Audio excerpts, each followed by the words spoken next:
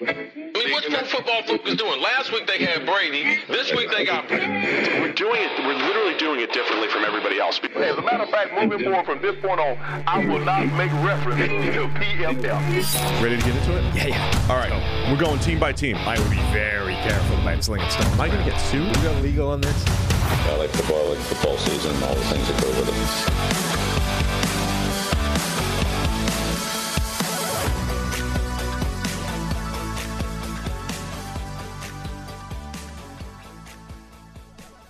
Welcome into the PFF NFL podcast. Steve Palazzolo, Sam Monson. We're back, Thursday edition, previewing all of the Week 5 NFL action.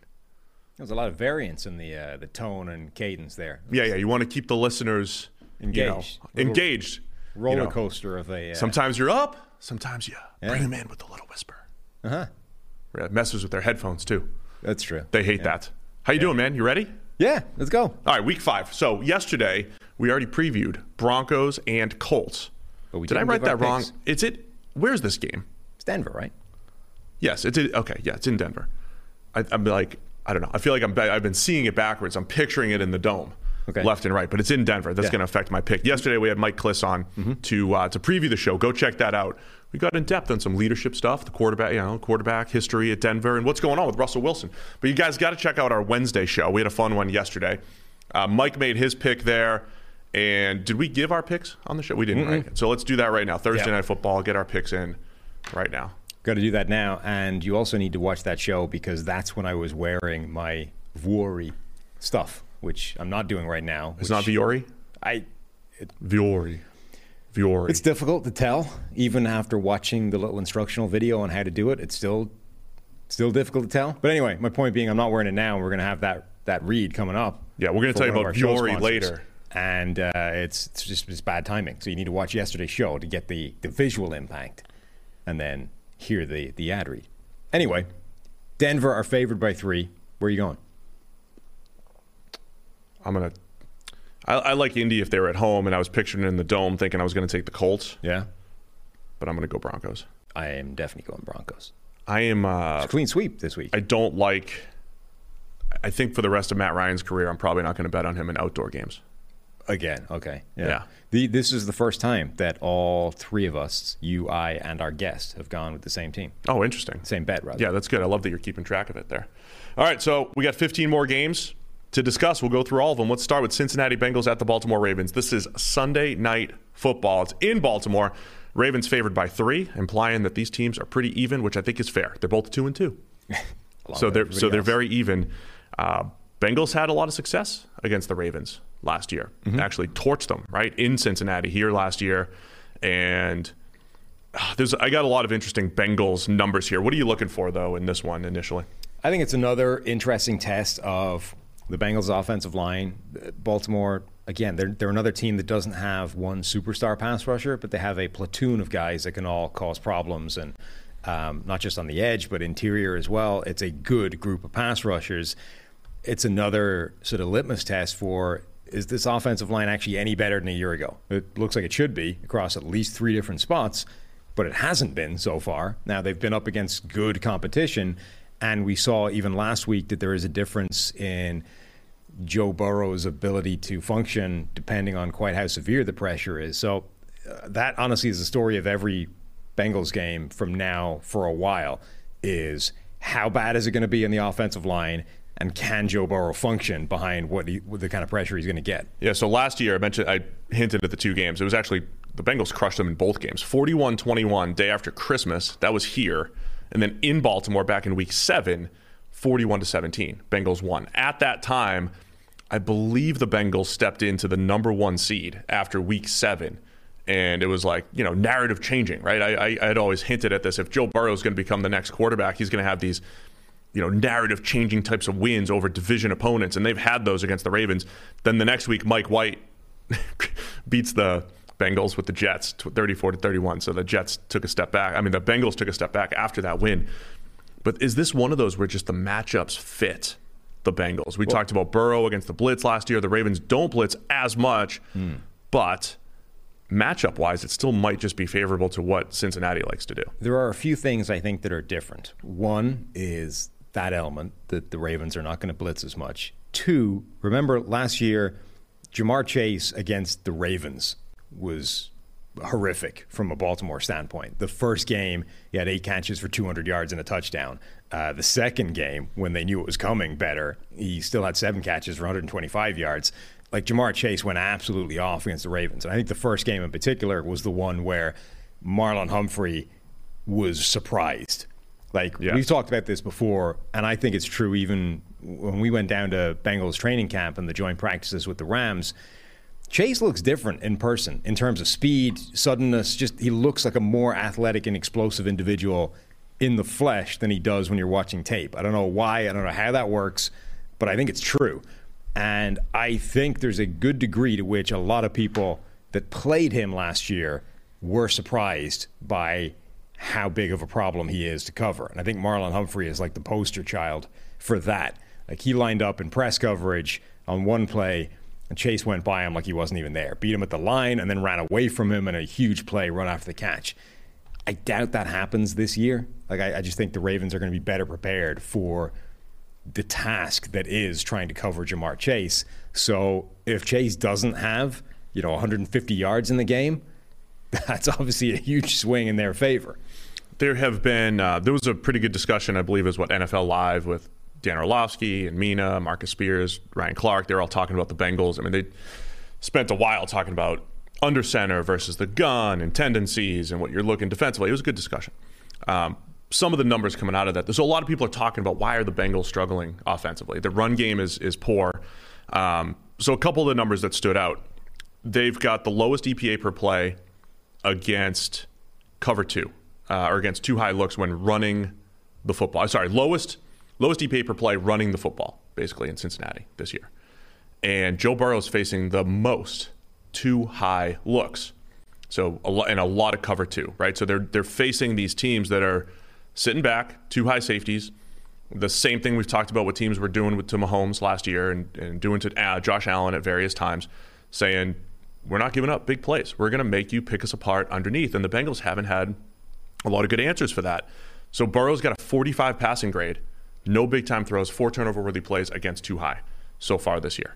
It has not been good. And I say that to say that's also not what the Ravens like to do. They don't play cover 2. They don't do that a whole lot. They play like 10 snaps of cover 2. And it's because it's so early in the season, when you go back and look at the teams that are playing the most cover 2, it's teams that have played the Bengals.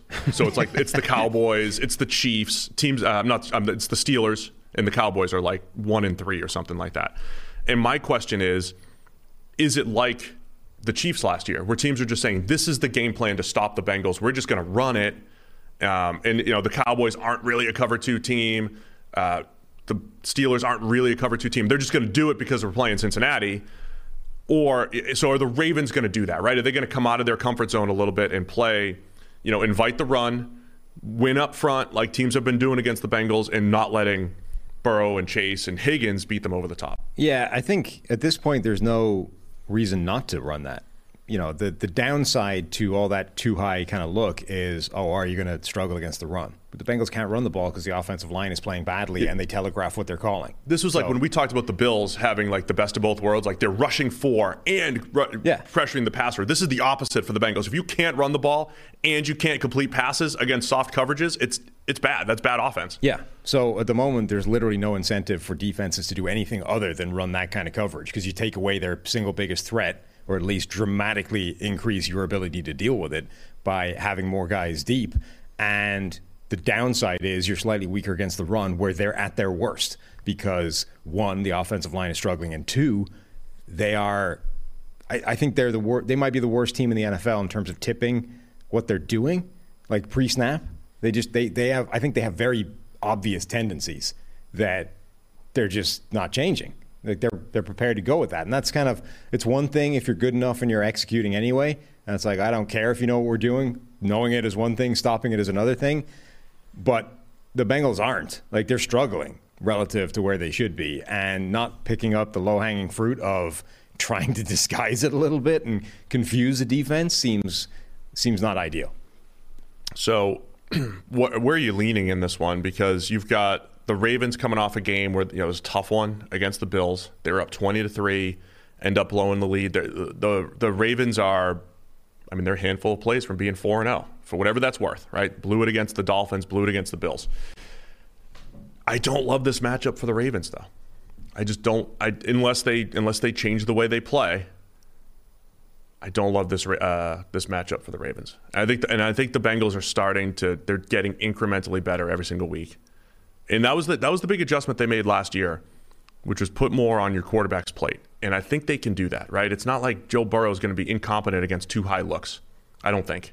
Just like I think over time Mahomes figures out those looks, and you scheme up against it. So I think it's all doable, and I think the Bengals are gonna. I like them as underdogs, man. 3 points. 3 points on the road. I like the way the Bengals are trending here. So you're going Cincinnati. I'm going to take Cincinnati. I'm going to take Baltimore. I think that defense will be a challenge for Cincinnati's offense again. I think the Bengals offense the Ravens offense is a fascinating element of this as well. They're obviously one of the most unique offenses in the NFL. Cincinnati's defense has looked really good. On the other hand, you look at the quarterbacks they face, and you're like, if they hadn't looked good, that would be a problem. So all of a sudden, you're going to get a different level of test this week. And we might find out that actually that Bengals defense isn't quite as good as it looked. So I'm going Ravens. Good test for the Bengals. You're right, with Lamar, generally playing well. He's just been, he's been the key to the Ravens running game more than ever, right? You don't have, efficiency outside of that, but we've seen the Bengals scheme it up and do pretty well against the Mahomes and Lamars of the world and everything. So, all right, I'll take the Bengals, man. Let's do that. I got to find my first read here. It is Viore. Go check out yesterday's show. Sam was wearing it. Viore. That's what they tell me. All right, that's fine. How did you do it? Like the real way, it's like slightly different pronunciation. Yeah, I was taking a stab at the real way, but that's anyway. We're talking incredible versatility and comfort. You know what? Actually, I got a message. My best friend Mike. And I shout him out because he's a listener. He's like, "That's my stuff. That's my brand." Mike is like high class. That dude. He's looking for versatility too. Yeah. He's a dad. He's a dad on the run, trying to look good and be comfortable, all at the same time. So like Mike's like my the prototype here for Viore. So he's loving it. He's trying to get the promo code as well. It's designed to look great in everyday life, in or outside the gym. Perfect for any workout, activity.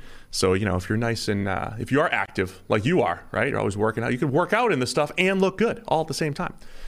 And it was easy to select. I'm looking at the polos over there. What'd you end up getting? A couple shirts? I got a waffle knit hoodie thing, like a sort of t-shirt hoodie deal, those kind of things. The light, not right. That's right. Yeah, those are legit. That yellow sweatshirty thing, the kind of light sweatshirt deal. Yeah, so it's light, but it's perfect. Yeah. Perfect this time of year. Yes, as well. That's what they had a ton of shorts and stuff, and I was like, no, look, it's getting cold. I'm not going to go with the summer stuff. I'm going to target winter wear, or at least fall wear, things with sleeves. Yeah. Well, perfect time for that. Viore is an investment in your happiness. For our listeners, we're offering 20% off your first purchase. Get yourself some of the most comfortable and versatile clothing on the planet at Viore.com/PFF. That's VUORI.com/PFF. See, I went to /show notes and there was nothing there. I had to. Yeah. I had to go with I do want to email them and say, could you just activate show code really quick just in case somebody types it in? Just in case. So not only will you receive 20% off your first purchase, but don't talk over me when I'm talking about free shipping here. Sorry. You get free shipping on any U.S. order over $75 plus free returns. Go to Viore.com and Viore.com/PFF and discover the versatility of Viore clothing. Did you have something else you wanted to say? So long as we get credit for anybody that signs up using /show code. What if there's like a show code podcast and we're just feeding them people? Well, then you've show code podcast. You've chopped our knees out from under us with the Viore people. That'd be embarrassing. I'm not going to lie. It was challenging picking the best games of the week. Okay. So I had to go with 3-1 Giants. You went with the Giants. They're 3-1. The Giant. The 3-1 Giants and the 3-1 Packers. Yes. It's like a battle for the number one, for Have you the number 2 seed in the NFC behind the Have you Eagles. watched the Giants play football this year? Yeah, you are what your record is. I don't think that's true. You can't say that with a straight face. No, I don't think that's true. Come on, we've hated on the Giants enough. Let's give them some credit. They're at the top of the show here. Okay. In this battle of 3-1 teams, the Packers are favored by 8. It's in Yeah. London again. I know it's across the pond, but are they playing in a different city or is it London? No, it's London. Okay. This There's the Germany game later this year. They had who was it? Stacey Dales maybe was doing a report somewhere from London, and she was coming live from St James's Park, which is a park in London, but it's also the name of Newcastle's football stadium. I thought someone had, for a prank, sent her to Newcastle for the game. That would have been hilarious. That would be funny. It's like a couple of 100 miles in the wrong direction up north. If she'd just been standing outside St James's Park with the mic reporting on a game that was taking place nowhere near there, I would have appreciated that as a prank. That would have been amazing. But sadly, she was actually coming from the park in London, so it wasn't quite as funny. Anyway, yeah, this game is in London. It's an 8-point spread for Green Bay, and it's happening at 9 in the morning, presumably. And yet you've decided this is one of the games of the week. Yeah. This is why I don't let you do the spreadsheet. I mean, the Giants are tied for the league lead with the most explosive runs. They might not have a healthy quarterback. So, you don't think it's a problem? yeah, I mean, it's a bit of a problem. Yeah. Daniel Jones got a hobbled ankle. Yeah. Tyrod Taylor got concussed. Saquon was running wildcat snaps in the game. So Packers roll. I mean, yeah. Next. This doesn't feel like a game of the week to me, based We'll off find current another analysis. game of the week. Well, it's a little late now. No, I want to hear you justify. We're going to go through Explain to me why this game is interesting. because both teams are 3-1. Explain to me in a way that doesn't include 3-1. Because the Giants are going to try to run the ball. Saquon's got a ton of yards this year. They're going to try to run the ball, keep it away from Aaron Rodgers. We've got some cool matchups. Rashawn Gary against rookie right tackle Evan Neal. Cool matchup. Cool matchups. Yeah, it's a cool matchup. And you got a little cat and mouse game here. You got Wink Martindale. Loves to blitz, right? Yeah. Loves to come. But you don't blitz Aaron Rodgers. Uh-huh. And last year, I mean, we don't have too many matchups. Last year, the Ravens had like 7 practice squad corners out there, and they didn't blitz once. I mean, they blitzed twice. That was it. And so I want to see, how do the Giants attack the Packers? You're reading out a list of ways that this game isn't interesting. Oh, these are fun things. These are fun things. So I mean, I'm happy for you as we go through the other 13 games. I'm happy for you to point out this would be the game of the week. So effectively, your argument is that this game will be entertaining because the Packers are dramatically better than the Giants and will stomp them. So we think, but anything can happen across the pond. Anything can happen across the pond. It's like Miami. Did you know that this is the first game that's taken place in London where both teams enter the game with a winning record? No. Really? Yeah. The NFL did a really good job of just. That's how much the NFL has Yeah. been screwing London in this whole process. This is the first game where both teams have a winning record, and one of them we believe to be hugely fraudulent. Yeah, and one of them we're like, this is the worst 3-1 team we've ever seen. Yeah. Since the last That's one. what London has been dealing with in the last decade worth of these games. Well, anyway, what are you looking forward to seeing in this game? Not much. Perfect. I mean, you're right. Like the Rashawn Gary versus Evan Neal thing is fascinating in a morbid beatdown kind of way. What do you mean? Give Evan Neal some credit. Maybe he's gonna start figuring out. Andrew Thomas, the top left tackle in the NFL. Yeah, who will presumably face almost nothing of Rashawn Gary because why would he? So that, Andrew Thomas is playing really well. The rest of the line isn't, and the rest of the line is going to have to contend with Green Bay's best players. So that's probably an issue. I mean, look, Saquon is an interesting player to watch right now because he looks to be playing towards his best, if not at his best right now. He's able to turn stuff, busted plays into something significant like we saw last week. But, God, if he's the only thing they have going for them, which might actually be the case at this point. It's less exciting, but it is somewhat interesting because you have the Patriots. Like, Packers are running into a little bit of good luck here with the Patriots. They've got their backup quarterback out there. He lasts a series. So they've got a 4th-round rookie making his NFL debut 1 week. The next week, we don't know who the Giants are trotting out there at quarterback as well.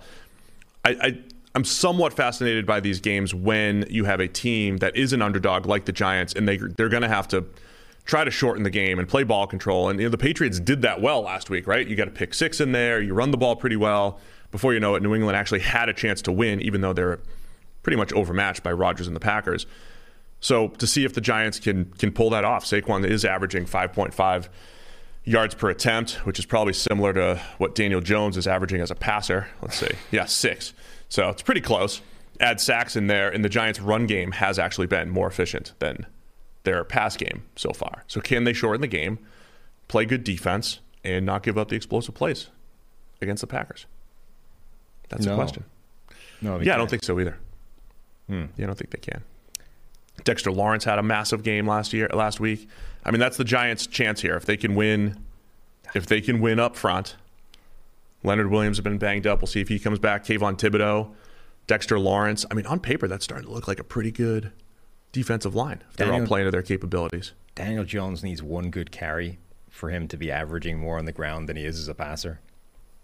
Oh, yeah. I mean, that's the other thing, too, is I don't know how healthy Daniel Jones is going to be. Is he officially questionable? I assume he's questionable. Like, that's the standard for that thing. I would imagine he plays, but he's working on a hobbled ankle, so I don't imagine he plays. Officially questionable. Limited capacity yesterday. So, yeah, we'll see. Good choice. Where are you going with this one? Green Bay. We'll go to the next game of the week then. Yeah. Look through the list. I'll take Green Bay as well. Who's the next game of the week? Well, apparently it's the Chargers against the Browns. Is that fair? Is that better? I mean, it's better than the last game, yeah. Chargers at the Browns. We got the Chargers favored by 2.5 here. Myles Garrett coming back for the Browns. Browns got absolutely whooped up front last week. And it was one of those, they spent the offseason, somewhat neglecting interior defensive line. And, they were trying to stitch it together. They made some moves on the edge, but both, Myles Garrett, who they have as a star, obviously, he was hurt. Jadeveon Clowney hurt, and they just struggled against the Falcons. Falcons ran all over them. But Myles Garrett's back, at least this week. So what are you looking for in this one? Yeah, Garrett changes everything for Cleveland's defense. This, though, sometimes there are games that are kind of repeats of a year ago that were significant games last season, and you get a chance to kind of run it back and see what the changes that each team made have done to the way that game panned out. Remember, this game was the game where Cleveland just ran all over the Chargers defense and sort of made the point that, hey, the idea of inviting the run only works to a point. It's probably the most efficient way of playing defense as long as you can stop the run short of it being more valuable than the equivalent pass play on average. And the Chargers couldn't. They were so bad against the run that the Cleveland was just able to rack up 6+ yards per carry and just dominate. I was calling that like football from 2032 at the time. It felt futuristic. Like, offense was crazy. Both teams were going for every single fourth down. They were maximizing possessions and all sorts of stuff, and it was just out of this world. So the Chargers made a bunch of changes to the defense in the offseason. They bring in a bunch of guys that should help the run game. Now, the Browns and the Chargers this season are averaging the same 1.5 yards before contact in the run game, which is lower third, I think. Lower third, bottom half, somewhere in that range. But the Chargers are still second last overall in yards per carry against the run, 5.4 yards per carry. Now, Nick Chubb is dominant. The Browns' offensive line is pretty dominant. Nick Chubb has broken 32 tackles, which is 10 more than any other running back on the ground this year. Good. So this has the potential to go the same way as a year ago, even with the changes that the Chargers have made on defense. Chargers' run defense is 13th worst, just by pure PFF grade. The Browns' run blocking grade is 4th, and their actual running grade, their runners, number 1, led by Nick Chubb, as you said. So then then you're talking Justin Herbert and Jacoby Brissett going head to head, and Brissett, he's been a little up and down. We were singing his praises before last week, took a step back last week. Can he play that game managery type of role that he's been playing, especially against this Chargers defense? They'll probably give you some underneath stuff. Versus Herbert, who battling through the torn cartilage. Torn? Yes. The torn cartilage in his ribs. Is that healed by now, doctor? No, broken. Broken. That's right. It was broken. Feels like a it should bone. be torn, but apparently it's break. Should be better by now. Herbert, though, looked much more like himself last week than he did end of week 2 and into week 3. So it definitely looks healthier. And again, I don't know. It'll be that Myles Garrett matchup will be fascinating, right? We talked about Jamari Salyer, the 6th rounder, filling in for Rashawn Slater last week at left tackle. And Salyer was fantastic. But as much as our pass protection is pretty consistent, but also pretty dependent on who you play. We'll talk about it when we get to the Rams game. When you talk like Joe Noteboom, 2 good games, 2 bad games. Like the bad games were against elite rushers. Like when he had to face Von Miller, when he had to face Nick Bosa, it was bad. And we see people like Orlando Brown have good overall seasons where they have like a 7 pressure outing against Myles Garrett. So Salyer was really good last week against the Texans, but against Myles Garrett. Yeah, and look, in his defense, the Texans have some formidable pass rushers. Now, they don't have a Myles Garrett, but they have players that it's an achievement to give up no pressure against the edge rushers that the Texans can deploy. Now, it's a step up again to say, all right, now it's Myles Garrett. Good luck. But it's not like he played, it's not like he went up against a team that has no edge rushers whatsoever, and it's kind of expected or not a huge noteworthy achievement to give up nothing last week. He actually did that against a team that can bring some pressure. So I think that was an impressive game from Salyer, but yes, this is another step entirely. All right, Chargers by 2.5. It's on the road. Last year was in LA, right? It was in the Dome. Yeah. Where are you going with this one? Open Dome. Where are you going with this one? Browns. I think they'll still be able to run the ball fairly much at will. I think Jacoby Brissett has been good enough that as long as he doesn't create some horrible pick 6 in there, they'll roll. Still going with the Chargers. Is that 2? What we got for home? Yeah, home under. Okay, yeah, I'm taking the Chargers here. I'm going to take the Chargers to win this thing. I'm still buying into them. I think healthy Justin Herbert's gonna sling it around a little bit. Denzel Ward finally playing a little bit better than he was earlier in the season. I'm torn on the Browns roster. You've been talking them up. I think they are ultimately a little bit worse than they've been the last couple of years. I think the defensive line without Myles Garrett stinks. If Myles Garrett's there, it does change a lot. Yeah. It does change a lot. This thing again.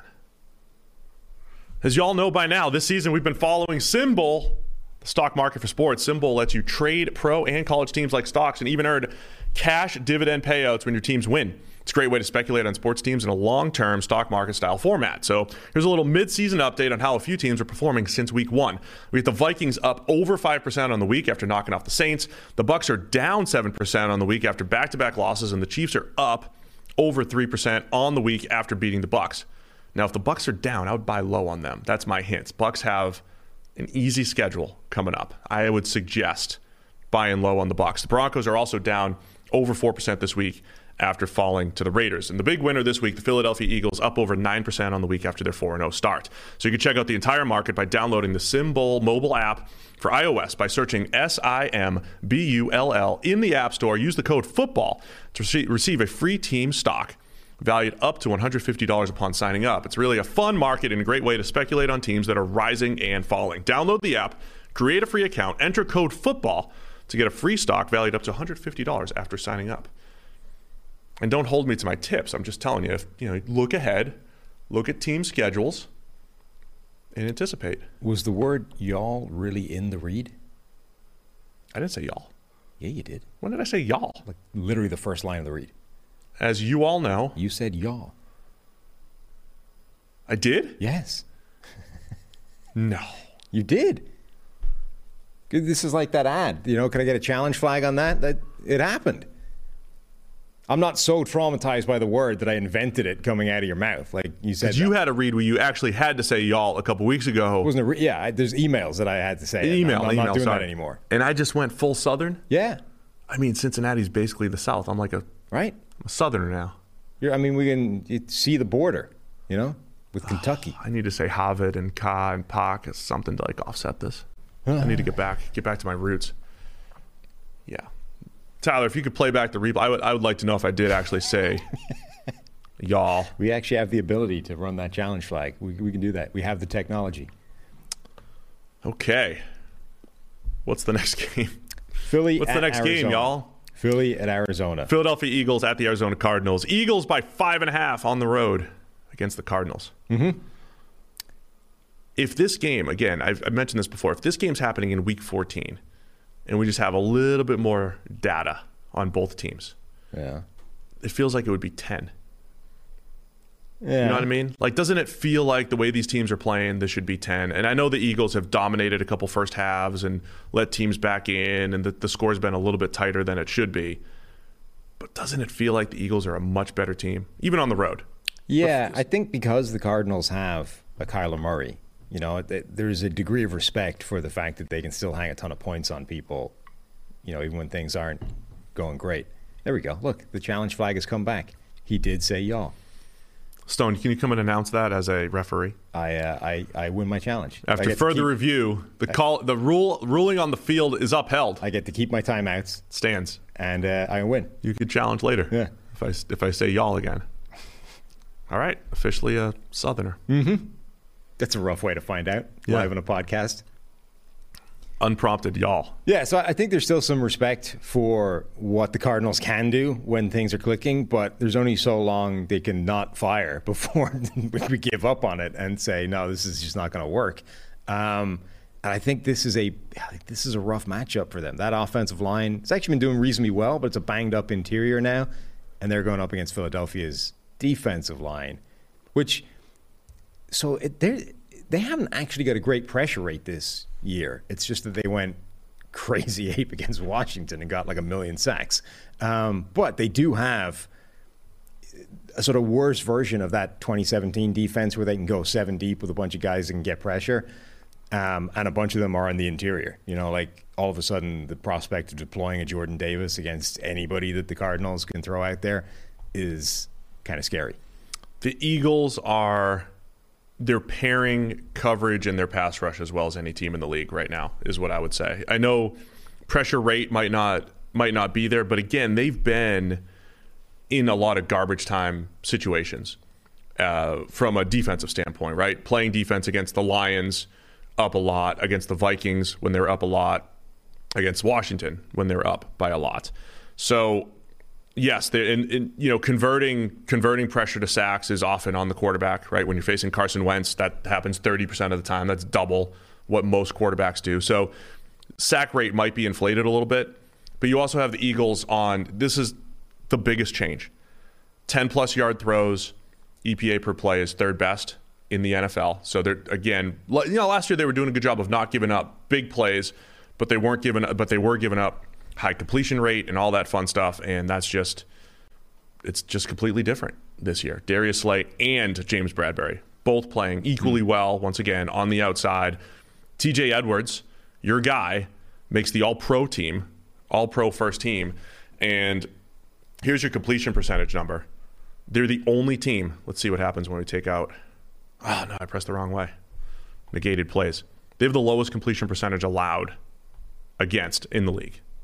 Lowest completion percentage against in the NFL. Did it work?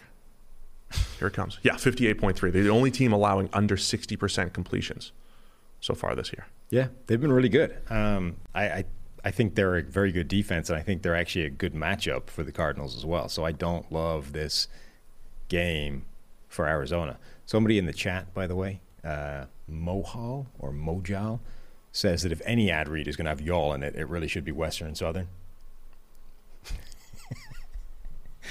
It's a pretty fair point. Fair point, well made. Could sprinkle that in. Can do that. Hey, y'all looking to get some life insurance? We'll get there. Western and Southern's later. Also, hit the like button. Has anybody hit the like button? I mean, some people have, but not just enough. 40. Yeah. Man. It's a tiny fraction of the people watching. I mean, you got to ask what the rest are doing. We get about, an eighth of the people, whatever it is. All right. What else are you looking for in this game here?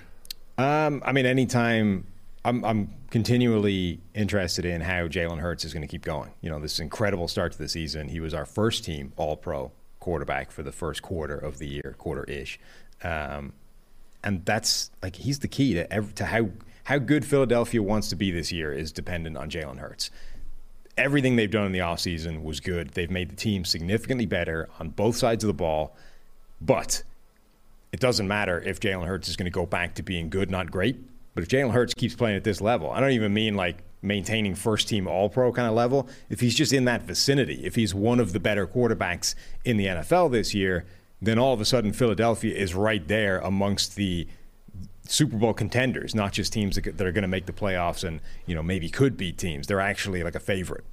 I tweeted it out last night. Well, let me piggyback on that really quick. Jalen Hurts last year would have games where he was good. He had good games where he was good. But there was a lot of games where it felt like the pass game didn't do much for 3 quarters, and then they were in a comeback situation, and he would kind of, you know, bring them back a little bit. Did it against the Chiefs, did it against the Bucs a little bit, against some good teams.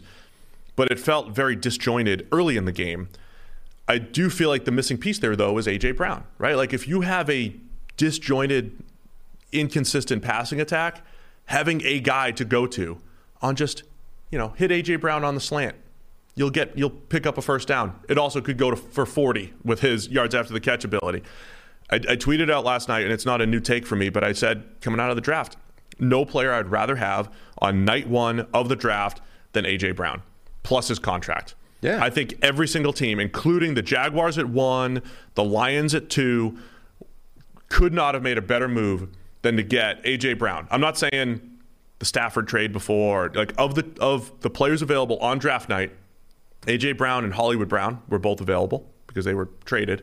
And all the players that were drafted, A.J. Brown is the player that I would want. He has been the most valuable first-round pick that was spent this year. Right? I agree. And listen, there's a few Cardinals fans coming at me like, oh, you know, Marquise Brown is right up there too. And I'm like, no, I don't.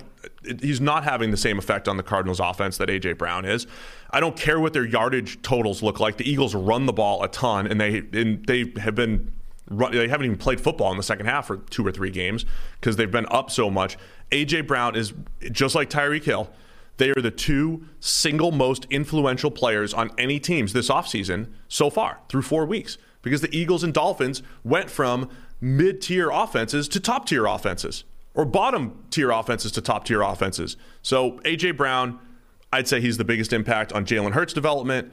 And again, we said, let's anticipate that. Let's see if that happens. And so far it has. Agreed. So give me the Eagles. Yeah, same. All right. Both going Eagles, 5.5. It's an interesting matchup, but it's also a 14-point spread. The Pittsburgh Steelers at the Buffalo Bills. I'm just saying, if Mitchell Trubisky was under center, do you think this is 14? Yeah. I don't think it's 14. I don't think it got worse. I don't think the line gets worse with Pickett at quarterback. Like, if you asked me in a vacuum, I would agree. But I also don't think a Trubisky-led Steelers team is going to be a 14-point underdog at Buffalo. This is the biggest spread of the year so far, right? Yeah. I mean, this was like last year. This was Buffalo every week. Texans and Jets, and every time they played bottom-tier caliber teams, they were almost 15-point favorites every single time. I think it's also a reflection of Pittsburgh just lost to the Jets, you know? Yeah. Trubisky or no. I get it. They lost to a team that isn't great. Pickett's lost, not Trubisky's. Well, QB wins. Change it. Change the game, man. Advanced analytics here. It's a big line for a team like Pittsburgh, but a lot of that is just like legacy feelings. Like, how good is Pittsburgh really this season? Not great. You know? I do think they're different without TJ Watt. If TJ Watt's in there, yeah, and you know Mink is playing at a high level, I know he's banged up, he's got a knee, but you know, I would just say, yeah, they're not as good without their star edge rusher. So this is the game that was always going to be the challenge for Kenny Pickett coming in at this kind of time of the season. It's like you get one game against the Jets, and the Jets are their defense is not abysmal anymore. You know, I mean, it's not the ACC. Yeah, you know, so you're going to face good teams. The Jets have got some decent pass rushers. They've got some decent guys in the secondary as well. All of a sudden, like the Jets, it's not like last year's Jets, which would have been a great game to start any rookie against. So it was a significant team to start against, but the next run of games is where that's a nightmare run of defenses you're going to face, starting with Buffalo, who have the best pass rush in the NFL. They rank, I think, 3rd in pressure rate.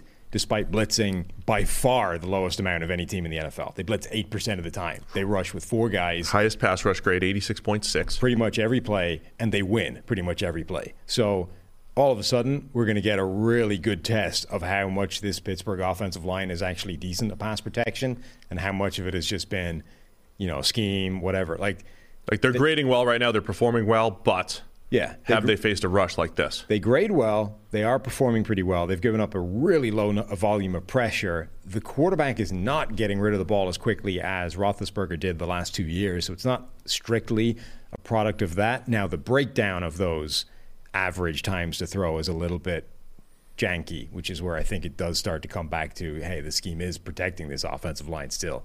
But, I mean, we're going to get an idea now of how good those guys can actually block players one-on-one, because Buffalo is going to show up with the best pass rush in the NFL, and then you're also going to get to see what Kenny Pickett does when he's under a decent degree of pressure. Again, my biggest question for Pittsburgh with Kenny Pickett, was it yesterday? Because I repeat myself a lot. Was it yesterday's show? I said the same exact thing, but I'll repeat it anyway. Is how much of it was the scheme when it comes to Big Ben and Mitchell Trubisky? Because we said, they're getting rid of the ball quickly. We had mentioned a guy that's a fan of our show that is a part of another NFL podcast. I always mention his name. You said you should cut back on that. Greg. It's Craig. Well done. Greg said it feels. He made a good point one time. It felt like the Steelers were building an offense around a team that has 3 shifty slot receivers when they really have 2 big-bodied downfield threats plus Deontay Johnson, who's one of the best route runners in the NFL. Is that the scheme, or was it the fact that Big Ben was old? Trubisky doesn't take high-value throws, and he's throwing these low-percentage throws left and right. Either low percentage down the field or high percentage, low value throws. Are there higher value throws that are baked into this offensive system that Kenny Pickett's going to unlock somehow? In a tiny sample size, throws a seam to Pat Freiermuth, and he made some plays, right? He's gonna at least give George Pickens opportunities. He's gonna give Chase Claypool opportunities. And last year I said, if Big Ben's gonna go out with a bang, even if he can't throw the ball downfield accurately, just chuck it up. Just chuck it up, because you got some guys who can win every now and again, and you'll stumble into 40 points every now and then. You'll stumble into some good offense. Yeah. Pickett might have that. Now, that is a boomer bust style if you play like that. You're going to have one week where the Steelers look great, another week all that, he throws 4 picks or something like that. But I'm curious to see if Pickett brings some of that energy to the offense, which means this can go either way. They could get absolutely annihilated, or it could be 30-24 or something like that. It's the Steelers hung tough. Good job, Kenny Pickett. You were never going to win against Buffalo, but you hung tough. You showed something for the Steelers. I could see it going either way there. But I think, the Bills are going to win. I anticipate the Bills winning. Yes. The Steelers did beat the Bills week 1 last year, much like the Steelers kind of took it to the Bengals in the week 1 game this year. But I don't see that happening again. So I like Buffalo. 14's a lot, though, because I just painted 2 different pictures of this volatile Kenny Pickett, high energy, good game that kind of keeps them close and gives Pittsburgh fans some hope.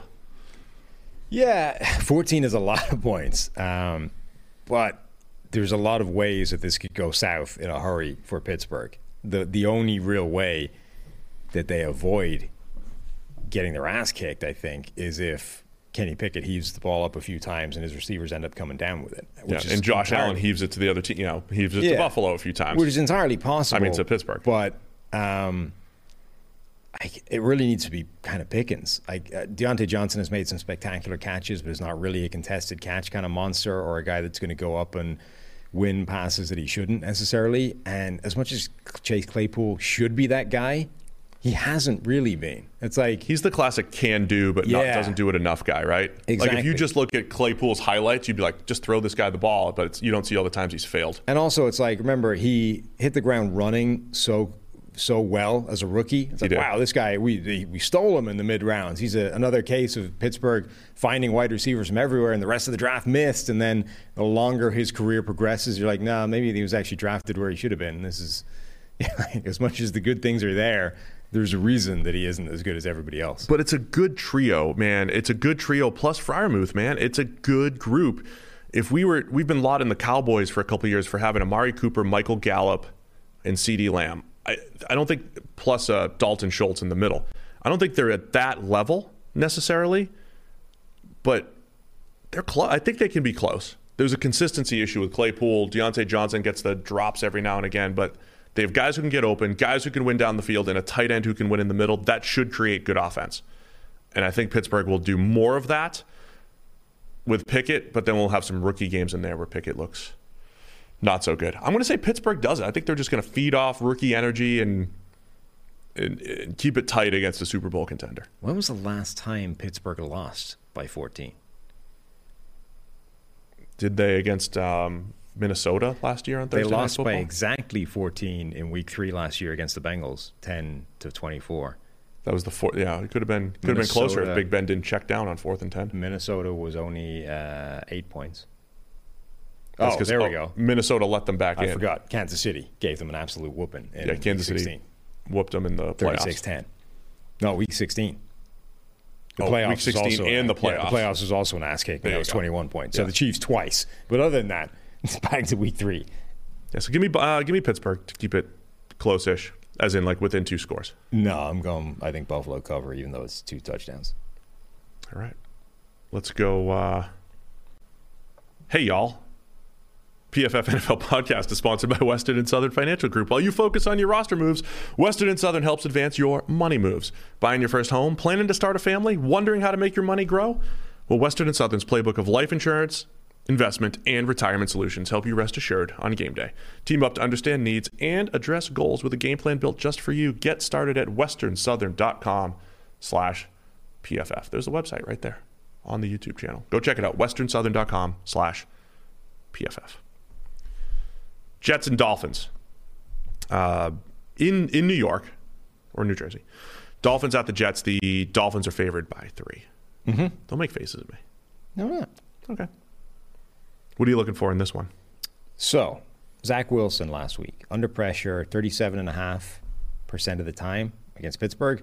Blitz a little over 25% of the time. I would imagine both of those numbers go up this week. And that feels bad for the Jets. He's already the biggest concern we had with Zach Wilson last year, at least mine, that I've said a bunch, was how slow his time to throw was, right? His start from snap to the end of the play. And once again, last week, 3.31 for a non-scrambler, right? The other guys that are really high this year in time to throw, Justin Fields, Daniel Jones, Lamar Jackson, Marcus Mariota, Jalen Hurts, Jacoby Brissett, Justin Herbert, all those guys have some extend the play ability. That's a big part of their game. It's what they do. It's really not a part of Wilson's game. Mm-hmm. It's not. He has some plays. I mean, he's got some good outside of the pocket plays. It's not nearly as part of his game the way it has been for Daniel Jones, Lamar, Mariota, whatever. So he's got to get rid of the ball quicker. You have to do it. Miami are one of the most blitz-happy teams in the NFL. They might be back to being the most blitz-happy after dialing it down for Lamar. I haven't got this week's numbers to hand. Zach Wilson, for his career against the blitz, no touchdowns, 3 interceptions, a completion percentage of 43.2%, 4.7 yards per attempt, a passer rating of 47.5, and a PFF grade of 42. That's against the blitz? Yeah. It's not good. No. Did Wilson turn a corner, though? Second half, man. 82 passing grade in the second half. Is that just progression? He was getting the rust off, and he's turned it around. If he turned the corner, he turned it on like the last drive. Last drive, yeah. I guess it's possible, but feels unlikely. So as much as I'm complaining about him getting rid of the ball quicker, and I know that's this year's sample, that is also a function of having the receivers who get open. And as you rely on Garrett Wilson a little bit more, and I think Wilson has a chance to emerge as the true one, and Corey Davis slots in as the 2 where he should be, and you have Elijah Moore and all that stuff, that could make help him get rid of the ball quicker. Do you just chalk it up to a little first game rust, even though it looked a lot like last year? I mean, I think it's going to be a work in progress. We're pretty negative about Zach Wilson overall. There was obviously a lot of talent. We liked him coming out. It's just that the things he's been struggling at are pretty bad things for a young quarterback to be dealing with, and this is a particularly bad matchup to be dealing with those things. So, yeah, look, I think he's going to be able to make some plays and get Garrett Wilson in particular the ball, but I think he's going to be under pressure upwards of 40% of the time. I think he's going to be blitzed to high heaven. Like, it's going to be rough. We should have said at the top, Teddy Bridgewater's getting the start for the Dolphins over Tua. Tua's not going, I assume he's not going through your traditional concussion protocol because he had 2 concussions in 4 days. I mean, they immediately ruled him out of this game. They ruled him out already. Like back when that happened. And we had talked about this a little bit on the Daily and on this show, that it's like it's not just like a 7-day, go through some tests, especially when you have 2 in a short amount of time.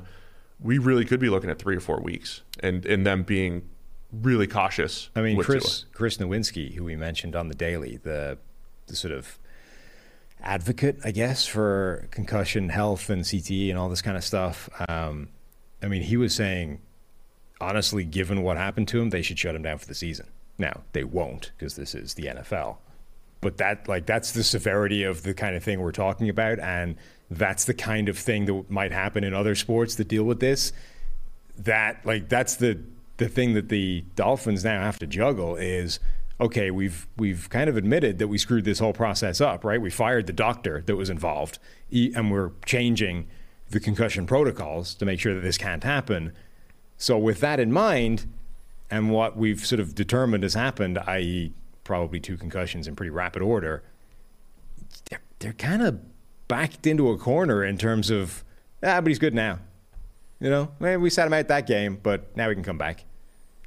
That's tough. I don't know what the correct answer to that is, because I don't think anybody knows what the correct time to come back from that kind of thing is. I mean, some experts, I was like, Ollie Connolly had a good podcast with, I forget her name, but she's an expert in this field in CTE research and all this kind of stuff. And she was saying that you can definitely be dealing with effects of a concussion for up to 28 days after the hit.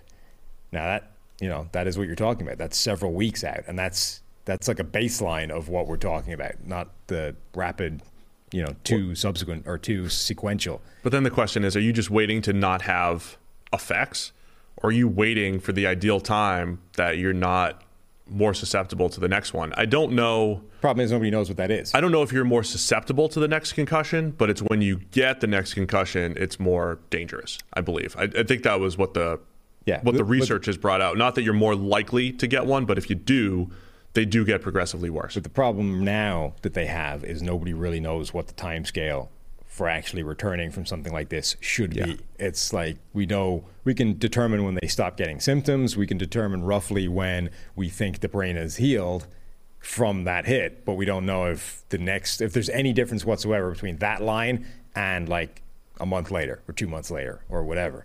And that's the tricky situation the Dolphins now find themselves in because of what happened. Say what you want about the NFL, though. They try to read public sentiment and then make the public happy.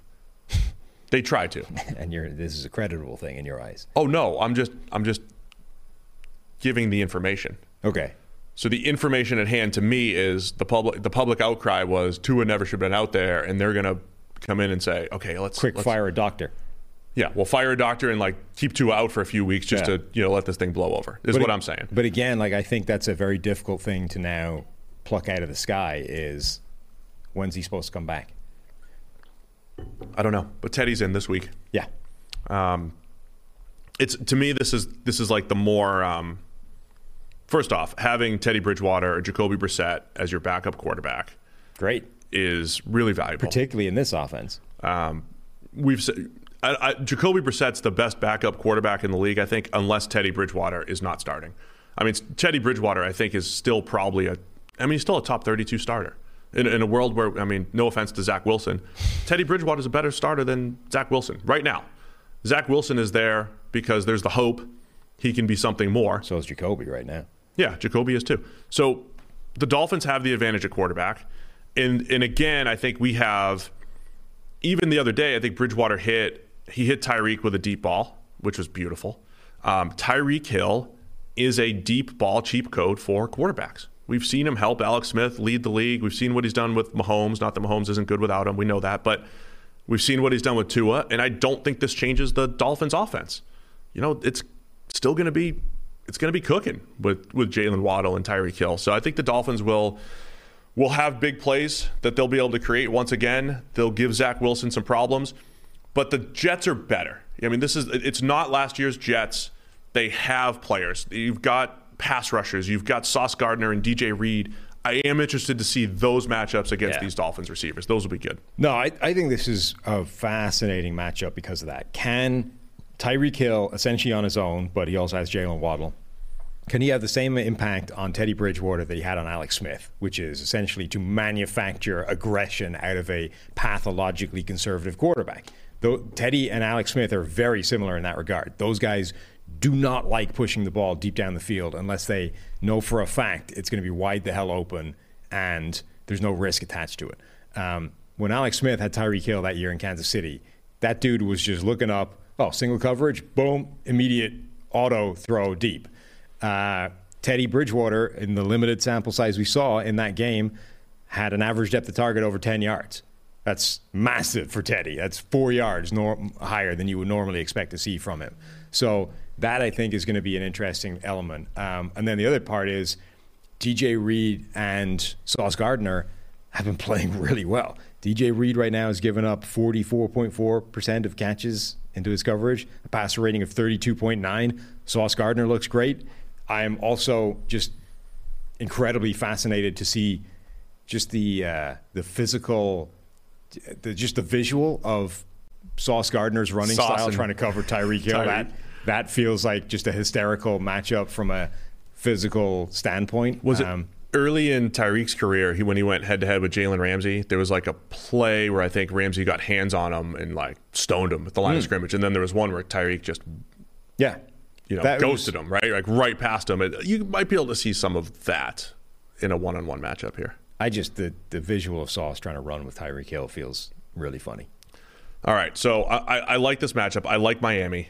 I think I like Miami here. The one other thing I'll say is Miami and Mike McDaniel still scheming it up pretty well. And as I've said with Saleh's defense with the Jets, there's just been a few too many of those coverage busts. And I think when you're talking about an offense that has really good route combos and speed receivers that you have to account for, I think they're going to create those open throws, and Teddy's going to take advantage. Unless you get Quinnen Williams and Carl Lawson and some of those pass rushers to really take over. But I like the Dolphins here, man. I think they're the same. I think they're the same team. No Tua hate here, but they're the same team, I think, with Teddy Bridgewater and Tua. We'll see. All right, Las Vegas Raiders at the Kansas City Chiefs. Chiefs by 7. This is Monday Night Football. I'm also taking Miami, if that wasn't clear. Oh, I read the document, and then in my head was like, oh, yeah, you already said it. Sorry. Did you have anything else on that? Why you're taking Miami? No, just taking Miami. My apologies. Raiders Chiefs. 7 points. Raiders are 1-3. Chiefs are 3-1. Is this a blowout? God, it feels like it might be. The Raiders' defense against Mahomes is the obvious thing that everyone's going to be talking about, particularly given how that matchup went in 2 games last year, albeit with different setup. But I actually think the opposite side of this is why it might end up being a beatdown. A kind of stumbling Raiders offense that just isn't together and doesn't seem to have any answers to anything right now, going up against the Spags defense and the kind of problems that they can cause through mixing it up and moving guys around, all those kinds of things. That just feels like a bad matchup. And if the Raiders can't score in this game, how are they going to hang with the Chiefs? I would just suggest don't completely overrate last year. Last year was a very narrative-driven. It was like the narrative just occurred on the field, which was the Chiefs were struggling with certain coverages. The Raiders don't run those coverages. They ran what they do, and the Chiefs crushed them. Back to 2 games. But the previous year, you had the Raiders. I mean, the Chiefs pretty much lost in 2020. They lost 1 regular season game until week 17 when they lost to the Chargers. I think they were sitting everybody or whatever it was. The Chiefs were basically a 15-1 team with their only loss coming to the Raiders. And it wasn't necessarily. And the Raiders, I mean, they gave up over 30 points in that game. And then the second game was Chiefs 35-31 over the Raiders. But the Raiders just played them tough, and it wasn't. They had enough. They gave up a lot of points. Yeah, but they did enough against Mahomes to kind of like force him into a couple mistakes and sack him a few times and all that stuff. Like, they played him tough, but they won the game because Carr just came out of his shell and was like, I got to go head to head with this offense. I got to throw the ball deep. And that, to me, that's the multi-year answer here. It's not just, last year the Raiders had no chance. They do have a chance, but it's Carr throwing the ball down the field, Mac Hollins going off, Devontae and Waller and all these guys taking advantage of them. This has to be the game where the Raiders go super aggressive, put the ball in Carr's hands, and he plays better. Yeah, but that's kind of my point, is that, okay, they were good against the Chiefs in a couple of games 2 years ago, but that required scoring 30-plus points both times. Right now, this offense can barely function. Fair point. Like, okay, it can happen. Like, sure. We've been saying that the sum of the parts of this offense is light years different from what we're seeing right now. So I guess at any given moment, there could be a switch flipped, and all of a sudden the Raiders are the best offense in the NFL, or one of them. But until that happens, I don't think you can assume it's like this game. This is the game it happens in. All of a sudden, everyone's going to remember they're actually really good players and start playing amazingly together. Until we see that, you probably have to assume that this Raiders offense is going to continue to sputter, particularly against the Spags defense. And if they do, can they stop Kansas City hanging 30 on them? Maybe not. No. Yeah. I mean, I like the Chiefs a lot in this one. Are we have one of our Raiders apologists always making Raiders apologies in the comments or whatever. But across the league, are we underrating the move to new systems, whether it's Derek Carr with Josh McDaniels or Russell Wilson with Nathaniel Hackett, even Carson Wentz and Washington, with guys that have been around the league for a while? It's different from, here's this rookie or whatever it is, or this journeyman backup. We're talking Russ has been not in the same system, but at least in the same world for a while. Derek Carr's been with Gruden for a few years in his system. McDaniels is different, man. He's very different. Are we underrating that transition period? Kind of like Brady going to the Bucs, Peyton going to the Broncos. They had, some growing pains in there. Are we underrating that when it comes to, say, Derek Carr in this situation? Yes.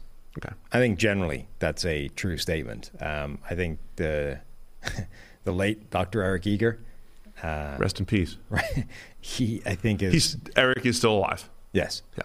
He's done a lot of research in terms of the impact that simply changing offensive coordinators or systems, will have, and not having the continuity year to year is a major thing. So when you hear people make excuses for quarterbacks, you're like, well, he's had 6 different systems in 7 years or whatever. It's a real thing. Yeah. The difference between that and having the same system for 3 straight years is a major obstacle. Now, it's not necessarily one that they can't overcome, and we've seen constantly the players can do that.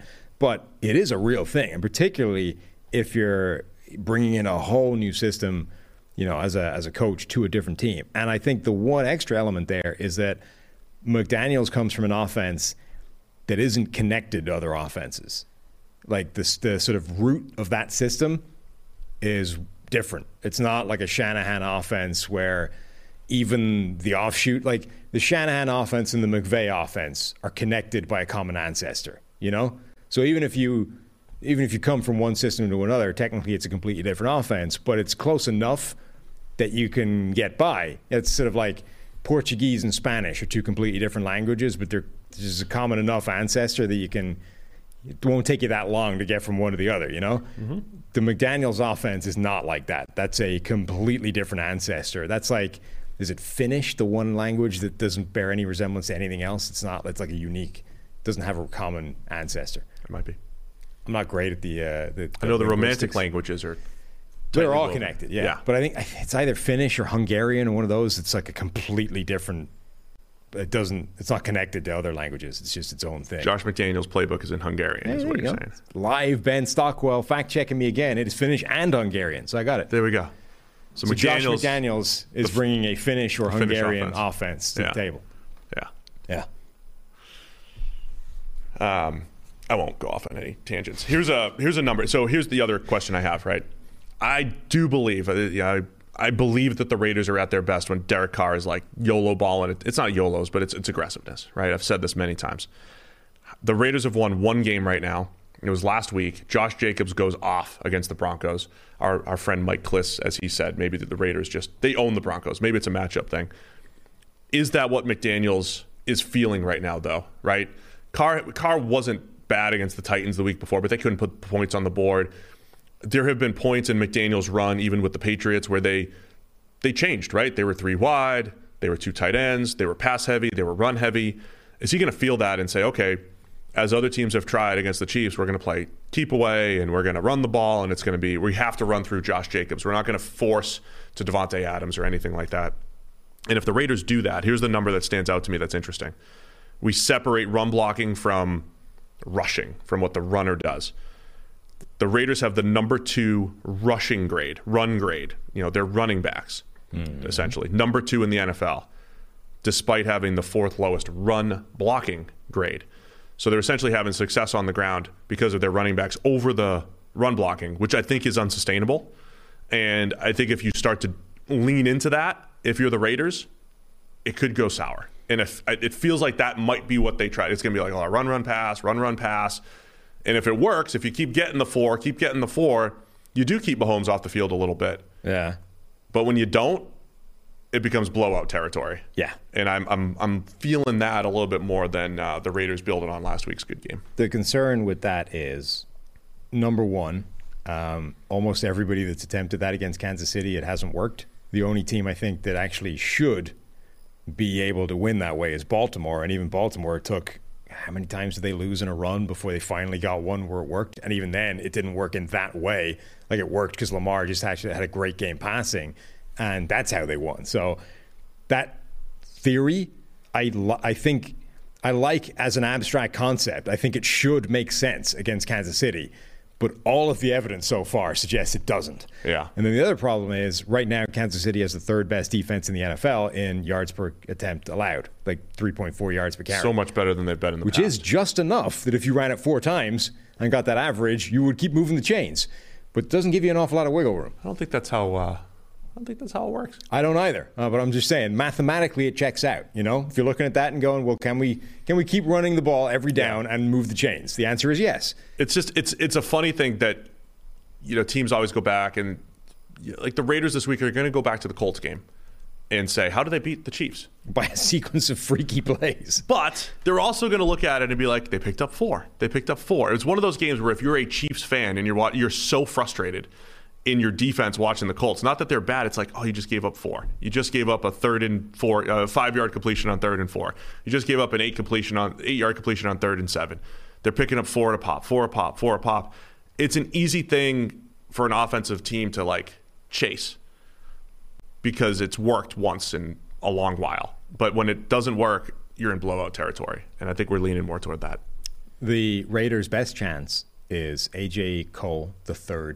He's one of the best punters in the NFL. If he somehow drops a whole bunch right on Sky Moore and just have him like butterfingers him away, 2 or 3 of those, they're right in this game. How much did we put on your Sky Moore's going to lead the team in receiving yards bet? Yeah, it's not going well so far. No. Is that amongst wide receivers? It's not quite as dumb as you made it sound. No, amongst wide receivers. Yeah. I picked Juju. You picked Sky Moore. Yeah. It's not the Sky Moore. The futures on Sky Moore are not looking great. That being said, like, who's the leader right now? I don't know. I don't have it in front of me. 224 yards from Juju. What's it, 50 from Sky? 61. 61. But on 3 catches, that yards per reception figures off the charts. If he just gets a few more passes thrown Sky Moore's averaging 20 per reception. What I would do is give him more receptions, and you'll create those 20-yard plays. This is the argument I would make. Who are you taking in this one? The Chiefs. Also, taking the Chiefs, covering the 7, Monday Night Football. We'll see. Weird stuff could happen. It's also in Kansas City. Feels like a 1-4 start here for the Raiders. Yeah. All right, we're halfway through. Dallas Cowboys at the Los Angeles Rams. We got the Rams by 5.5. Mm-hmm. And so this is a good example of like Vegas doesn't buy into the feels, right? The feels for the Rams right now after getting whooped on Monday Night Football 24-9 against the 49ers. This is where Vegas doesn't buy into the last thing that you saw. Well, you say or that. The thing that or the matchup driven part of it, where the 49ers and Rams are seem to be a bad matchup for the Rams. 5.5 is a lot of points, man. It is. So that part, you're right. But the line did move a couple of points after that Monday Night Football game. Like, that game made the line shift. Yeah, I'm not saying you completely ignore it. Again, if you're just looking at matchups, you're going to say Dallas's defense has been really good this year. They're led by Micah Parsons in particular, but DeMarcus Lawrence, and they're rushing the passer. Even Dante Fowler is doing, they've gotten after the quarterback at a high rate this year in Dallas. And you're looking at the Rams' offensive line, the worst pass blocking grade in the NFL. Mm-hmm. It could be another rough one for the Rams offensively. Yeah. At the same time, I think the Rams' defense remains very good. They have a rough matchup against the Niners. It's not like they gave up 17 points against the Niners offense, and one was a freak play by Deebo Samuel. Rams' defense is really good going up against Cooper Rush and the Cowboys. Yeah, sort of. Tell me more. Well, the meme guy was mocking me because every week I'm like, good. How is Aaron Donald going to affect this game? Yeah, and Aaron Donald was basically anonymous on Monday night against the 49ers. You should lean into the Aaron Donald takes. Well, so I was like, all right. He is only, has a good PFF grade right now. He's like well below it would be his worst year in the NFL, I think, right now, if his grade held for the rest of the year. He's, quote unquote, only got 16 pressures. He's only got 2 sacks, He has been relatively anonymous. And in that 49ers game, he didn't do an awful lot at all. One play where they left him completely unblocked by mistake, and one play where he busted through in a run play and made a tackle for loss. But so I was like, all right, well, let's go look at the tape and figure out what is happening to Aaron Donald that he isn't wrecking the game the way he usually is. Like, remember we've talked before about how his entire life right now is tape study to try and identify when he's going to get a one-on-one so that he can win, because the rest of the time it's like he's just being taken out of the game. And the lengths that the Rams defense is going to try to get Donald away from double teams is absurd. Like, there was a play in that game. Well, the first play, Donald just goes in unblocked. It's like, well, that was not the plan by the Niners. One of the first plays. He genuinely is being double or triple teamed basically every single play. It's madness when you look at what's happening to this poor guy. They lined him up as like an off-the-ball linebacker and gave him like a running start at the line to try and confuse them at one point. He's lining up as like a wide 9 on a bunch of plays to try and give him one-on-one with the tackle. Even then, they still find his way, and he just gets the double team with the guard. Plus, look, Aaron Donald is amazing. I think he's the best player in the NFL, regardless of position. Do you understand the kind of speed and burst off the line you need to be able to get pressure from a wide 9 alignment? Donald is amazing. He isn't that. You know what I mean? Yeah. So, like, he was like, there was a play where he was lined up. Yeah, I would want him to be doing that all the time. Well outside the tight end as a wide 9 to try and get. It's like, come on, that's just not going to work. I understand that might be the chance he has of getting one-on-one, but he's not going to get there in time. They occasionally gave him one-on-one, but it was usually on the plays where they were running like a quick screen.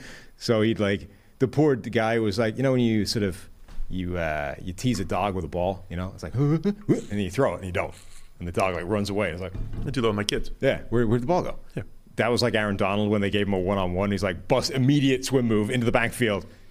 Where's the ball? It's over there with Deebo. Gone. Like, Deebo's got it, and he's going for 20 yards. Unlucky. That was what was happening to Donald. So the upshot of this is Aaron Donald is still freaking amazing. He is being eliminated from the games by, double and triple teams. The Rams, I don't think, are helping by the way they're moving him around, because I think actually it's putting him in positions where he's just not as effective, like wide 9, trying to, And then the last element is what it does, I think, is raise the question of, what the hell are the rest of the defense doing? If Aaron Donald has taken 3 guys on a play, where is everybody else? Why are you not winning one-on-one against other people, if not 2-on-1? That's the question to me, is not why is Aaron Donald relatively anonymous right now. It's where the hell is everybody else? Well, that's, who else has a pass rush grade? They've been blitzing Bobby Wagner a little bit more. I think that was always going to be a little part of the game plan this year. 34 blitzes in 4 games. That's on the high end for a linebacker. Nothing crazy. So I think they knew coming in, they're going to have to use Bobby Wagner a little bit more. Jalen Ramsey's blitzed 10 times. It's not a ton, but I think they knew, hey, we don't have Von Miller. And Leonard Floyd, say what you want about Leonard Floyd and his sack totals and all that stuff through the years, he's been a good, not great pass rusher who has had a lot of sacks over the last couple of years. And he's even taken a step back. He has been I mean, Leonard Floyd's been one of the most consistent, by our numbers, consistent players in the NFL over the last few years. Pass rush grades in the 60s over the last 3 years. It jumped up to 75 last year. That was his best. He's down under 60 right now. No sacks, 3 QB hits, 8 total pressures. Leonard Floyd's not doing the job. And Greg Gaines is not a good pass rusher. You know, those are the other two guys that have a lot of pass rush opportunities. So they're just not built. You know, they're not built essentially to get after the quarterback, or they're not getting the guys to step up to get to the quarterback beyond Aaron Donald. So that's part of the issue here. The other three with the Rams defensive linemen that have gotten the most pass rushing snaps for the Rams this season: Leonard Floyd, Greg Gaines, and Terrell Lewis. Those guys all have PFF pass rushing grades in the 50s. None of them. None of them, right, have gotten... On a pure production standpoint, Donald is down a little bit this year. He has 16 pressures. The next few guys on the team, Leonard Floyd has 8, Greg Gaines has 4, Justin Hollins has 3. That's 15. The next 3 guys have fewer pressures than just Aaron Donald himself. He's still double anybody on the team, and he's being double and triple teamed out of the games. Like, somebody else on this Rams defensive front needs to step up because Donald has taken 3 guys out of the play. So that's part of the issue with the Rams right now. But you talk about stars and scrubs with the Rams, 3 guys with, blue grades, right? Dark green to blue grades. It is Aaron Donald. It is Bobby Wagner. It is Jalen Ramsey. The stars are playing like stars. Ramsey had the 3 pass breakups, 2 weeks ago? He's got 4 on the season. All of those guys are playing well. Ernest Jones playing well at linebacker, but they need help, especially when it comes to the trenches. Yeah. I think Dallas, as much as we just talked about that whole Aaron Donald dynamic, Dallas's biggest weakness on the offensive line is left guard. If it's not left guard, it's center. Like, they have a weakness on the interior that can be attacked. It's going to be a challenge for them to do what the 49ers did and dedicate that much resource to Aaron Donald. So a lot of trench talk in this one. Yeah, that'll help. And then I think the fascinating thing is the other side, where all of a sudden the Rams offensive line, which is in pieces right now, has to try and block Micah Parsons, DeMarcus Lawrence. My statistical nugget for this game: Joseph Noteboom, through 4 weeks, has given up 20 pressures. Andrew Whitworth, through the Super Bowl, gave up 20 pressures last year. It's a little different. So he's already tied Whitworth for the amount of pressures given up. And as I mentioned, 5 of those are sacks, which again, I don't care. The difference in a sack versus a hit or hurries on the quarterback and other stuff. Well, sometimes.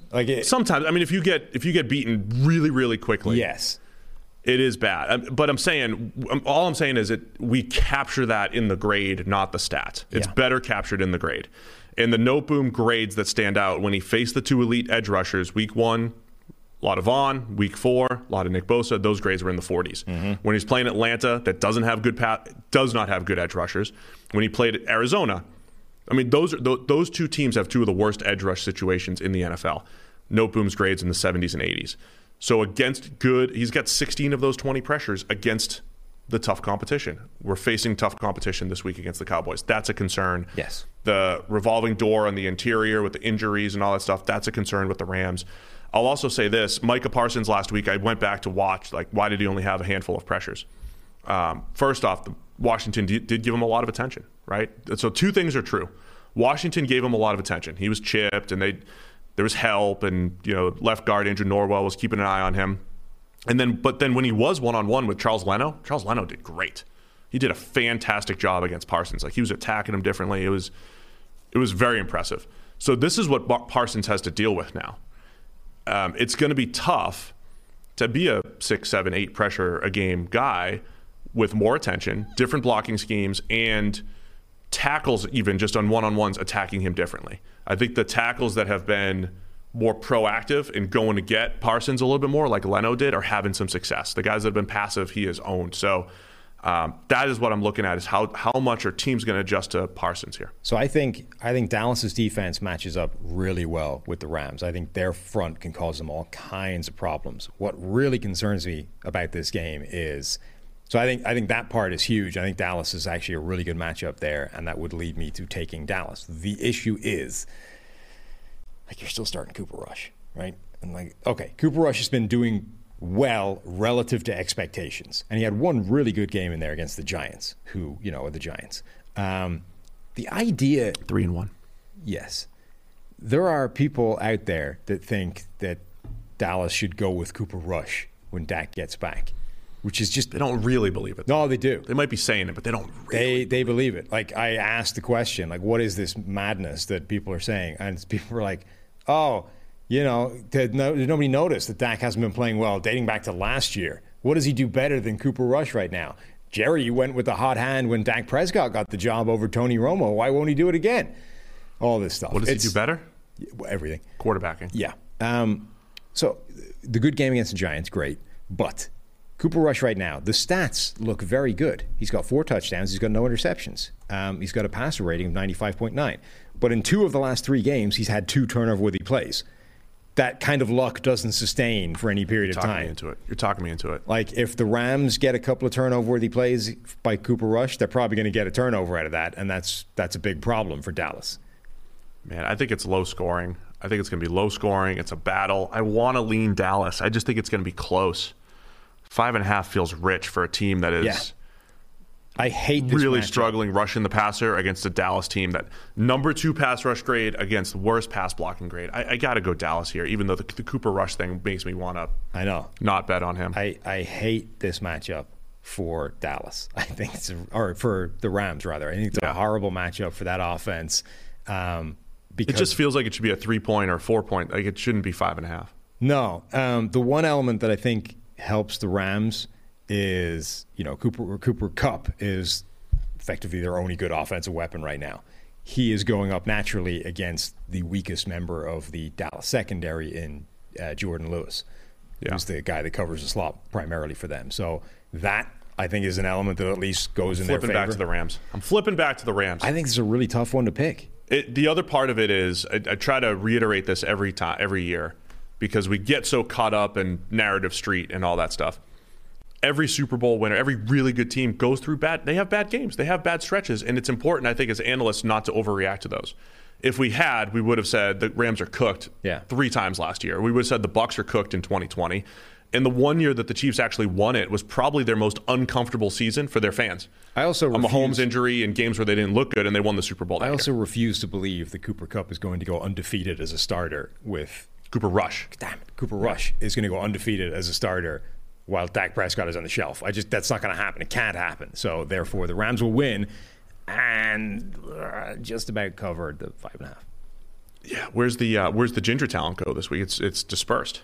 It's not concentrated in 2 games. It's in 3. Yeah.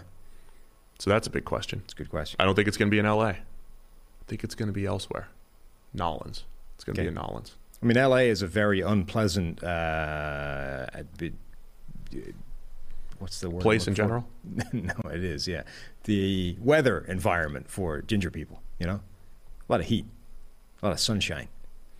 That doesn't go well with the ginger complexion, Pasty skin and the ginger hair. Speaking of gingers, Carson Wentz and the Washington Commanders. Well, you were transitioning into an ad read. I was like, wow. What do we should have selling this week? We should have something, ginger ale or something like that. Washington Commanders getting 1.5 at home against the Tennessee Titans. What are you looking for in this one?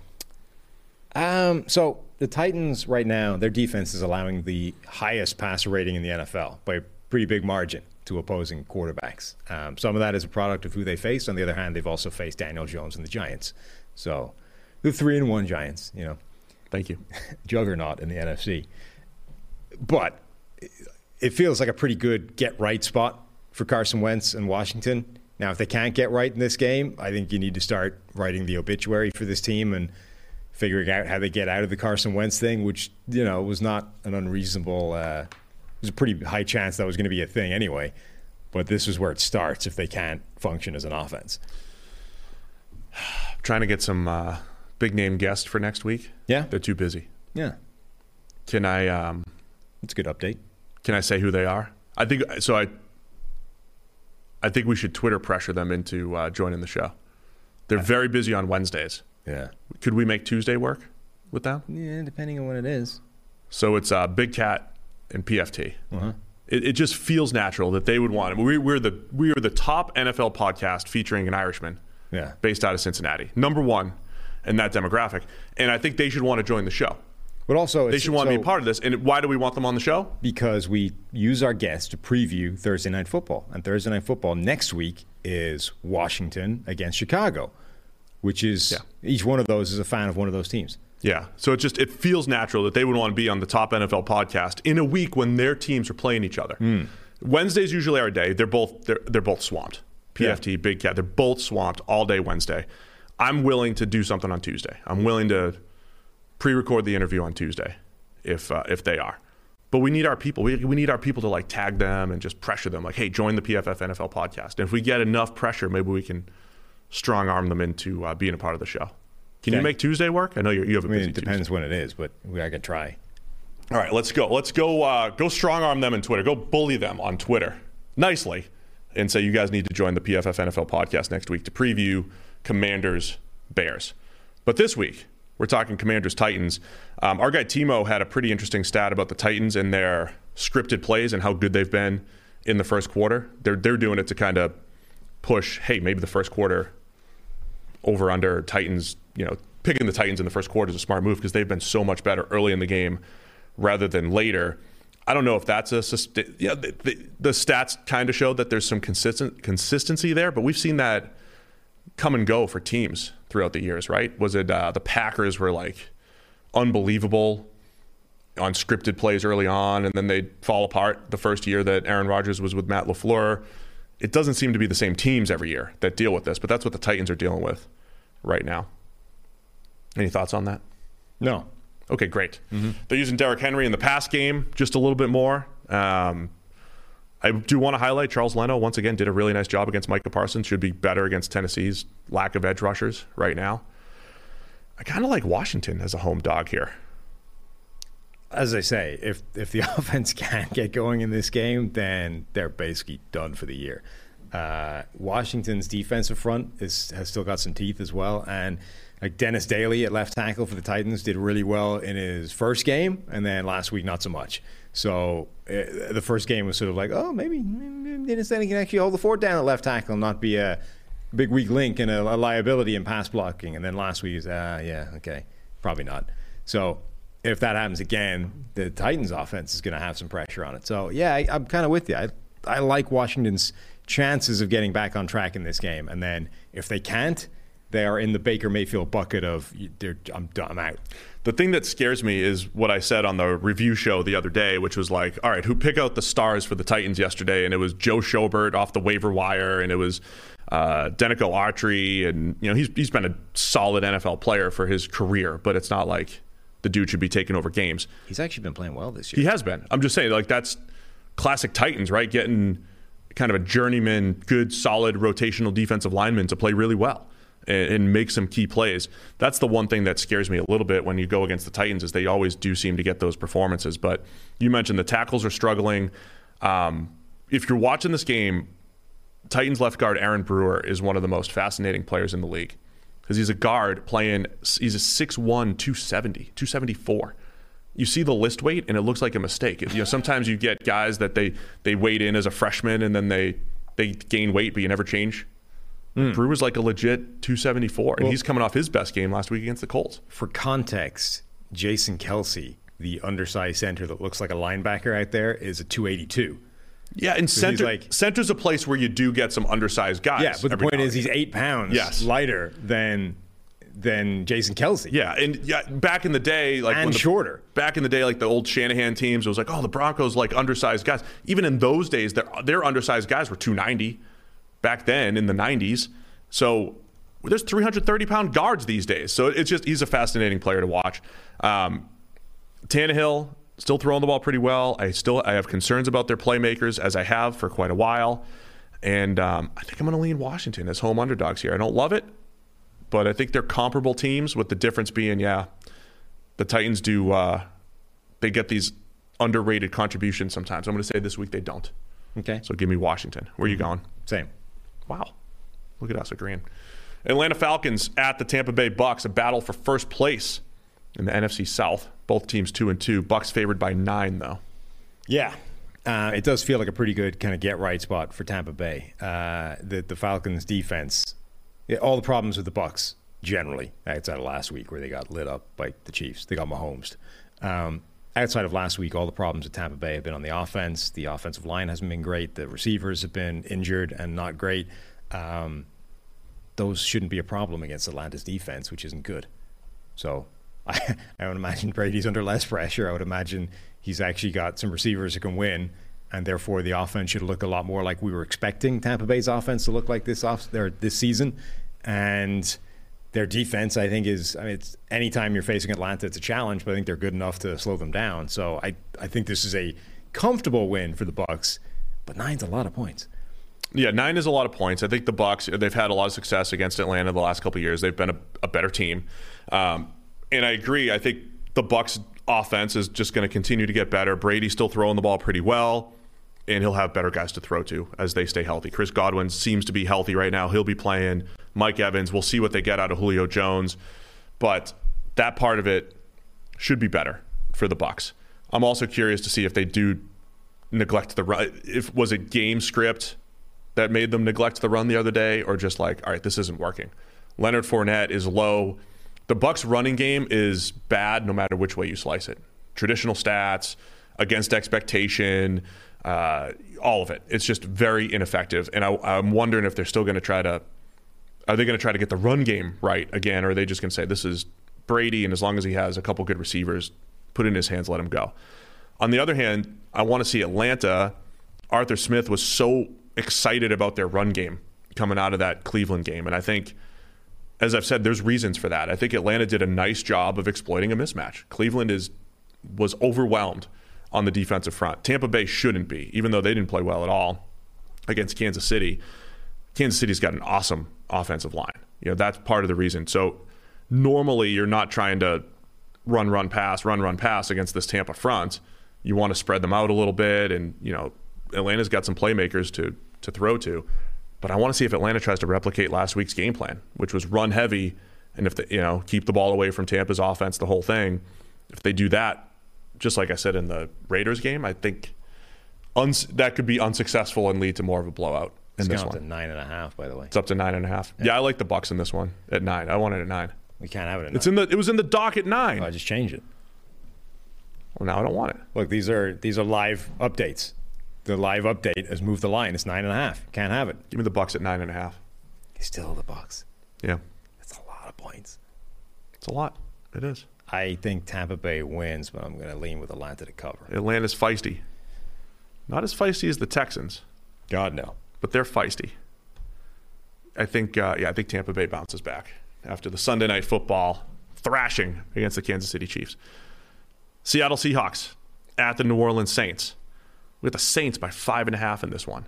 So again, when you're talking about what's the last thing that we just saw, we saw the Seahawks run, 48-45 against the Lions? Seahawks put up 48 points last week.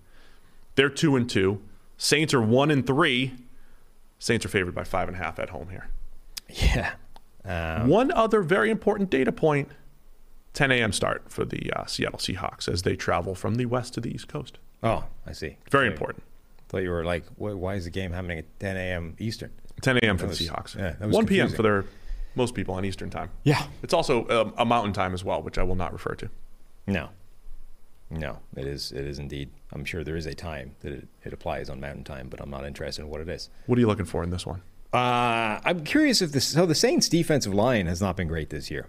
The talent-wise, the collection, it should be good. It should be one of the best defensive lines in the NFL. It should be doing what Buffalo's line is doing or something similar. And it isn't really. It's not like it's playing badly, but it hasn't been the kind of game-changing force that it has the potential to be or probably should be in a game like this. So, can they step up and actually make some plays and really cause problems for that Seattle offensive line? Because if it can't, like if the Seahawks are able to run the ball as well as they've been, if they're able to protect Geno Smith, I'm actually confident at this point that he'll have some success and look good again. Like the number one graded quarterback in the NFL right now. Number two passing, number one overall. Like Geno's looked legitimately good. He's had an all-pro caliber start to the season. Has Geno reached the phase where we can say he's just in a different tier of quarterback than we anticipated, much like Ryan Tannehill in 2019, we kept saying he'll come back down to earth. It's small sample size, like Tannehill came back down to earth a little bit, but Tannehill's legitimate 3 best seasons have been the last 3 years in Tennessee. And he's never really reverted back to the same play as he had with the Dolphins. It's 4 games, but is Geno Smith there yet? And is that in part because we really haven't seen him play for an extended period of time since 2014? I think we must be very close to the point where we have to acknowledge that Geno Smith is a different player than a lot of people thought he was. I think remember we were talking about backup quarterbacks and somehow they can sit on the bench for like 6 years based off a game they had one time back in the day, and we just assume they're the same guy 6 years later, and then they get on the field again. It's like, what the hell happened to that guy? It's like, well, he got 6 years older and sat his ass on the bench for 6 years. Like, how much better did you think he was going to be? I think Geno is like the flip side of that, right? Which is he wasn't great as a young player. He struggled. He had a couple of flashes here or there. He had a couple of games here or there that were really good, but basically crapped out of a couple of places earlier in his career, and then became the guy that was a lifelong backup and sat his ass on the bench for a long time. And we just assumed that he's the same guy, because all you get to see is a preseason performance here or there, or an occasional game in relief duty, and then you're always dealing in small sample size, right? So it's always too early to say, well, is he actually different? It's like, no, it's just one game randomly where he came off the bench, But 6 years or however long it was of Geno Smith sitting down as a backup quarterback could easily have given him genuine developmental time that quarterbacks otherwise don't get in the NFL. Like, we forget, because of how much the NFL is now this immediate success thing and how there are quarterbacks that hit the ground running, how long it used to take quarterbacks to develop. Steve Young was garbage for his first few years in the league. And then sat for an extra years, and then eventually got on the field for the 49ers and became a Hall of Fame quarterback. Like, quarterbacks used to take years to become the players that they were going to be. Even if they were high draft picks, even if they were expected to be stars, it took a long time for them to develop. And now you don't get that chance. You get thrown out there after 4 games, and if you're not good after 16 games, we're getting rid of you, or we're looking in another direction, or whatever. You don't get 5 years to figure it out anymore. But you do if you kind of flame out and then survive long enough as a backup and get another shot. You might not take it, or you might not have that ability anyway. You might just be Blaine Gabbert. But I think there's also a world where players like Geno Smith can have like a resuscitated career later on. Yeah, man, I think well said. I mean, that's where I think in team building world, strategically, do you just store quarterbacks? Like, do you just use 2 roster spots on quarterbacks, carry 4 all the time, just in case at some point they're going to develop, or at some point you're going to have a Russell Wilson that you feel less good about and you flip him, or whatever it is. Or you're like the Raiders and it's like, well, Derek Carr's not getting it done. What if we have a cheaper option like a Geno Smith? Or I don't know. It's for another day. I think in this one, though, the Saints are going to give them a battle. The Saints secondary generally they have games where they make life difficult for opposing quarterbacks, even in the dome, where it's easier to pass. Saints are number 5 EPA per play allowed on 10-plus yard throws. Last week was the first week Seattle's offense really did start pushing the ball down the field. Like, I was complimenting Geno in a different way through 3 weeks. Through 3 weeks, I was saying he's not missing throws. It's a safe game plan. They're working the underneath stuff.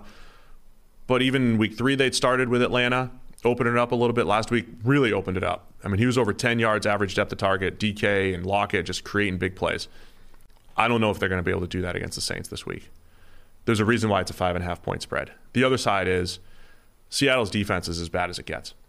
Tariq Woolen has been fantastic for a rookie, and given that he was a 5th-rounder, freak athlete. Uchenna Nwosu's been one of the better pickups this offseason for any team, playing on the edge for Seattle. Everything else is bad. Run defense, I mean, they're the 2nd worst run defense grade, the 7th worst pass rush grade, and 2nd worst coverage grade for us right now through 4 games. I like the Saints to win. I don't know if they can cover the 5.5, but I like the Saints to win this game for sure. DK Metcalf against Marshawn Lattimore is going to be a fun battle. They played last year.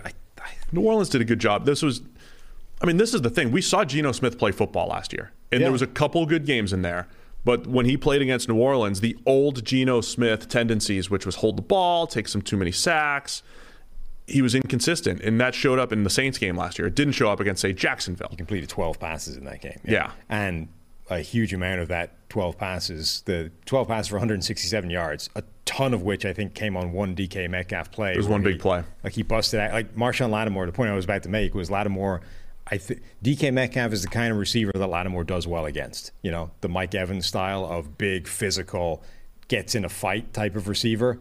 And from memory, I think Lattimore basically won that matchup for almost the entire time, and then DK got him with one big play. Yeah. And it's like that sort of puts it back in the, you know, the either-or category. But if Lattimore is able to do that to him physically every game, he probably wins that matchup most weeks. All right, I'm going to take Seattle Same. to cover because Yes. 5.5 feels strong, and Seattle plays weird games and tight games. All right, 4 more games here. They're not as good. Detroit Lions at the New England Patriots. Patriots by 3.5 now. It's up to 3.5.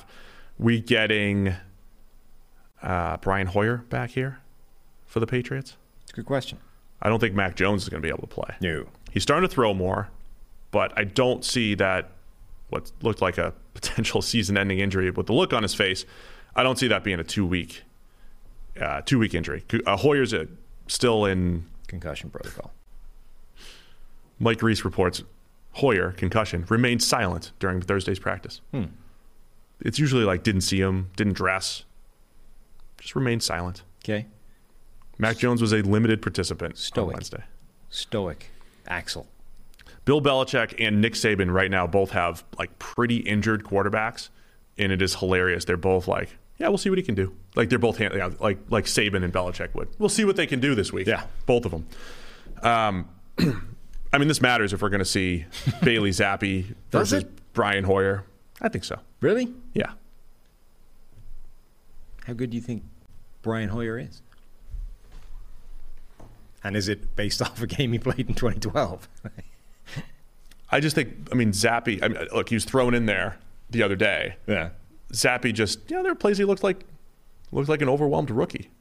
Zappi could be good. He had a decent preseason. He was chucking it down the field, letting guys go up and make plays. That's what they need to do here against this Lions defense.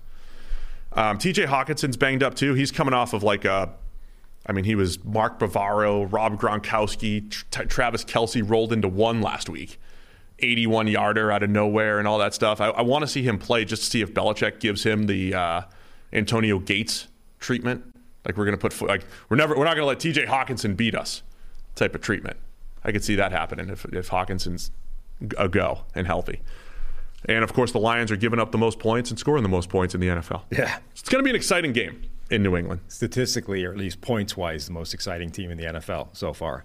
I'm curious where the Lions' pass rush is. We looked on paper heading into the season, a lot of young guys, but a lot of guys that have shown the ability to get after the passer, and of course, rookie Aiden Hutchinson.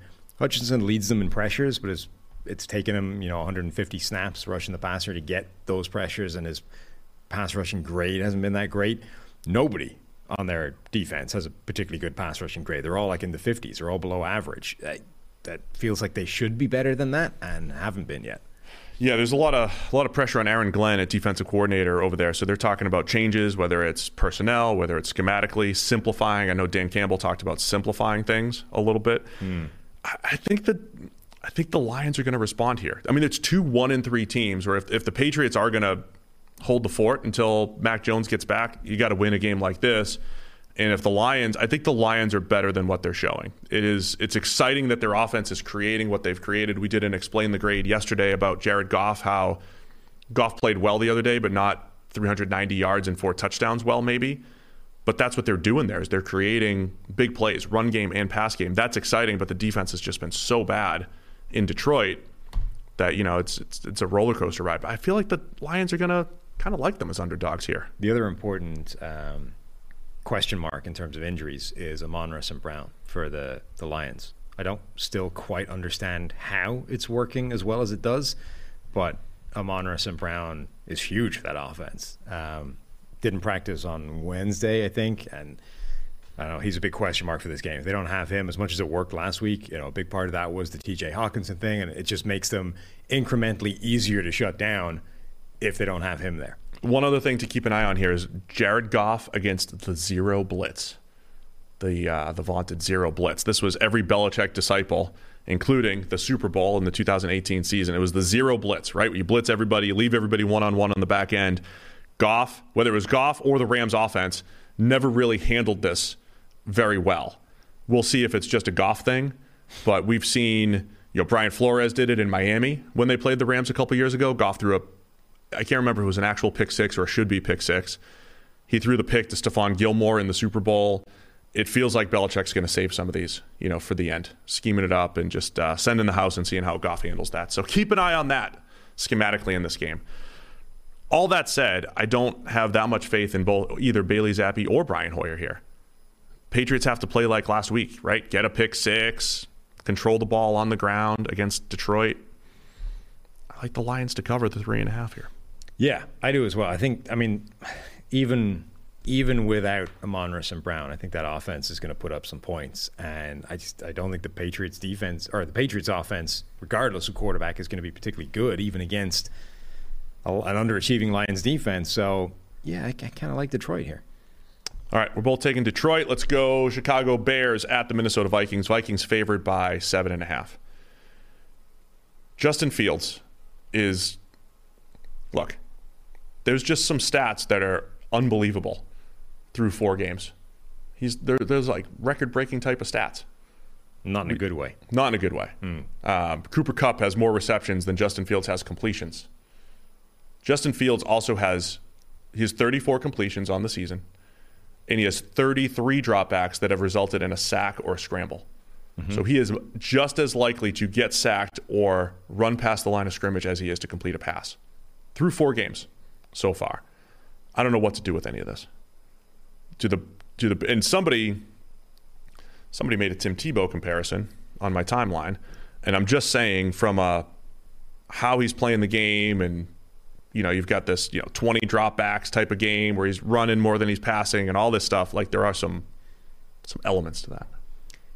Yeah, it hasn't been great for Justin Fields. Now look, everything we talked about in the offseason is still true. This is a terrible, terrible situation around him. It is. Bad offensive line, bad group of skill position players.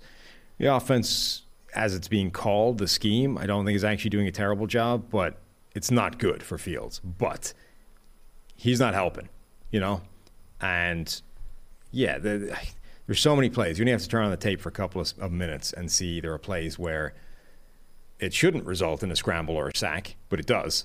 At some point, Fields actually needs to be able to operate within the limitations of the offense as it currently stands. His propensity right now to just bail on the play and figure something else out on the fly is way, way, way too high. And when you look at what the offense is doing otherwise, like, they're running the ball pretty well. Yep. They can apparently run block well enough for either of those running backs to have success behind it. I'm very curious if you're Minnesota or any defense right now. Like, how do you actually – what's the game plan for Justin Fields? Because he's not – the way he's playing the game, I think, is kind of bad for Chicago, but it's also by far their biggest threat, Oh, yeah. Him breaking out of the pocket and then doing something, right. Whether it's running past 5 of your guys, whether it's delivering a pass to somebody deep down the field. That is by far the biggest threat that the Chicago Bears offense brings to the table. On the other hand, it's also by far the most ineffective thing they're doing. So do you just deliberately go nuts and sell out and try and force him out of the pocket on the basis that, all right, he might hurt us once or twice, but generally it's not going well for them? Or do you try and bottle him up and make him play from within the pocket and say, well, he can't even do that right now, so that's our best way of winning? Yeah, there's definitely a part of you that thinks, like, blitz him like crazy and make him make quick decisions. It's not just him. Like you said, it's the offensive line, right? Pressure up the middle, making that team make protection calls and set up against a blitz. But like you said, Fields can out-athlete people too. You have a free rusher, he'll juke him, get outside the pocket, create some big plays. I also don't think he hasn't lost his ability to make big-time throws. He has one. It was last week against the deep ball to Darnell Mooney. Last year, that was like the one thing coming out of last season where it's like, all right, Fields still shows these special plays. And I've compared him to Ryan Tannehill before, which is not looking as good because I thought Fields could have Tannehill-like accuracy while having Tannehill-like early in his career questionable pocket presence and negative plays and things like that. We haven't seen that level of accuracy at that intermediate range that Tannehill has showed. So I don't know if Fields is just there yet, but I know we can flip the field with some big-time throws. They're just not a part of this offense. Because, look, the receivers are bad, the offensive line's bad, and Fields is not playing very well. No, he's not. I think Trent Dilfer was trying to defend him in reference to PFF grades. I have people sending me some of that. Trent's a friend. I get it. He gives this PFF knows the what, not the why. And I was like, I mean, the what's pretty good as far as describing what is happening on the play. I mean, we've told you the why. I know I can. The grade can tell you the what. We do know how to describe the why as well. I can see the why. And at this point, it doesn't really matter. Like, the question, the defense of Justin Fields is, well, the situation around him is bad. Absolutely. Acknowledged. Agreed. And in fact, predicted. Like, we said this coming into the year. That I took on no end of crap for saying that Chicago basically stripped this thing back to bare metal around Justin Fields and then said, now go win games. He's been set up for failure in a way that maybe no other quarterback in the NFL this year has been. Oh, but okay, that's not changing. Like, the question is essentially, is this 100% because of what they've put him in? No, because Justin Fields is also contributing to the failures. He is taking a bad situation and right now making it worse. And, you know, compare Justin Fields to Daniel Jones right now. Daniel Jones has a lot of the same flaws as Justin Fields. He also has a lot of the same positives as Justin Fields in terms of a big arm capable of making good throws. Remember, Danny Dimes came from somewhere before it became ironic. He's also apparently one of the best rushing threats in the NFL as a quarterback, particularly when he's facing the Bears and they just don't bother defending that. Daniel Jones right now is averaging about half the negative EPA per play on that Justin Fields is. So essentially, Justin Fields is twice as bad as Daniel Jones this year, is what I'm saying, in a comparably bad situation. Okay, Justin Fields has got Andrew Thomas. The Bears don't have anybody that good, but the rest of that offensive line is bad, and his receivers are bad. So, two pretty rough situations. Justin Fields is about twice as bad so far as Daniel Jones. Like, that's what we're talking about here. It's not all Justin Fields, but this is kind of the reality of what I was talking about coming into the season, which is, if this is what the season looks like for him all the way through the year, and the Bears end up with a high draft pick, I don't see how he can be the starting quarterback next year, because they can't turn down whoever the best quarterback available to them in the draft is for this. On the other side, Bears defense, they have their own problems. They're fourth worst in EPA per play, 10-plus yard throws. I feel like that's going to play right into the Vikings' hands. No answer for Justin Jefferson, Adam Thielen. I like Kirk Cousins to put up some good numbers in this game. 7.5 doesn't feel crazy. I like the Vikings. I like the Vikings to cover. This is where my prediction is the Bears. I don't know their schedule off the top of my head. I know they play Washington next week. That won't be the game. I think we're going to start seeing more Bears games where they're 10-point underdogs as the season goes on. And I think we're going to start settling into, the Bears they're a rebuilding roster, and that's just where they are. I mean, a week ago, Chicago fans' defense was, well, we're 2-1. Shut up. Right? Well, now you just lost to the Giants and you scored 12 points. Now you're 2-2 and looking like bad. Your wins came against Houston, who are arguably the worst team in the NFL, and San Francisco in a rainstorm where our immediate reaction was throw that game out immediately. It doesn't mean anything. So that's what you're hanging your record on. This is not a good Chicago Bears team. I think that the Vikings probably win this relatively comfortably. It's also the kind of game where, like, two random-ass Justin Fields plays make it a 4-point game. Vikings play down to their competition? Yeah, that too. Division game. But now, I think Minnesota beat them comfortably twice last year, right? But this is absolutely the kind of game where the Vikings could conspire to make Justin Fields look like a star on a couple of plays, and that's enough to bridge the gap from over a touchdown. And Cousins in that passing attack have been pretty good outside of the Eagles game, really. Yeah. And so you don't want – that was the one game, prime time, and in front of everybody. And it's not morning, Kirk. And where they failed, it's been when their offensive line has been overwhelmed, and the Bears don't really have the players to do that. So it should be. That's what I'm saying. I just don't feel good about the Bears anywhere on their roster. Yeah. Give me the Vikings by 7.5. Two more games to discuss. San Francisco 49ers at the Carolina Panthers. Before we do get into this, though, don't forget about the PFF app. Go check it out. Download it from the App Store. We've got all of your fantasy advice, your betting advice, Sam's great writing, all that great stuff. PFF app, go check it out. We'll get the All-Pro team out there as well. We broke that down on the PFF NFL Daily today, but you can read that whole article on the PFF app by Sam. Share it out. Give Sam all the shares. We got a little competition going. We're trying to get Sam to win this thing. So check that out with the PFF app. So the 49ers at the Carolina Panthers. Another one where I feel like the 6.5-point spread here for the Niners. Is it me feeling the Monday night domination by the Niners and the way their defense is playing, and forgetting that 2 weeks ago they barely made or they lost to the Broncos, right? 12-11. They struggled against the Broncos. Am I forgetting that too much? Because 6.5. The other part of it is the Panthers look terrible offensively, pretty good defensively. Yeah.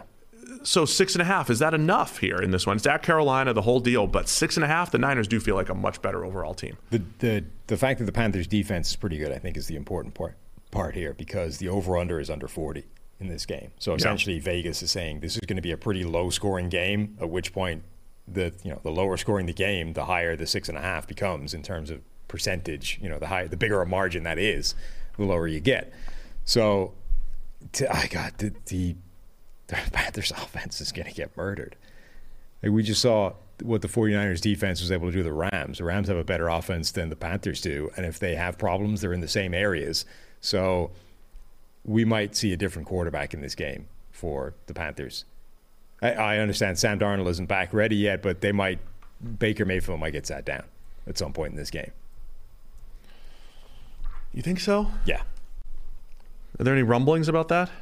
I mean, we've reached the point in the season where every press conference they're asking about Sam Darnold, but I suspect that at some point there's only so much. I don't even think it's all Baker's fault. I'm at the point where if Sam Darnold's healthy, I think they'll give it to him. Oh, agreed. They'll give him the start. But I think in the meantime, we might end up seeing PJ.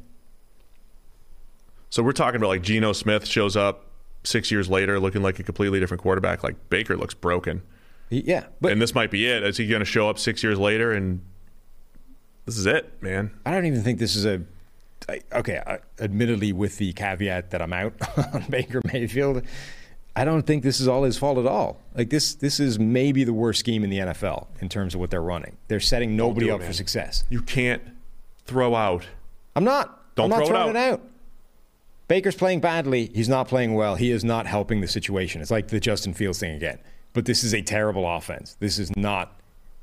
I mean, we know this isn't Baker Mayfield's baseline. We've seen his baseline. When he had Freddie Kitchens running the joint, he was playing better than this. Like, this is not what we should be expecting from Baker Mayfield. This is a terrible, terrible Panthers offense. Yeah, I mean, 6.5 just feels like, I feel like the Niners are going to overwhelm the Panthers.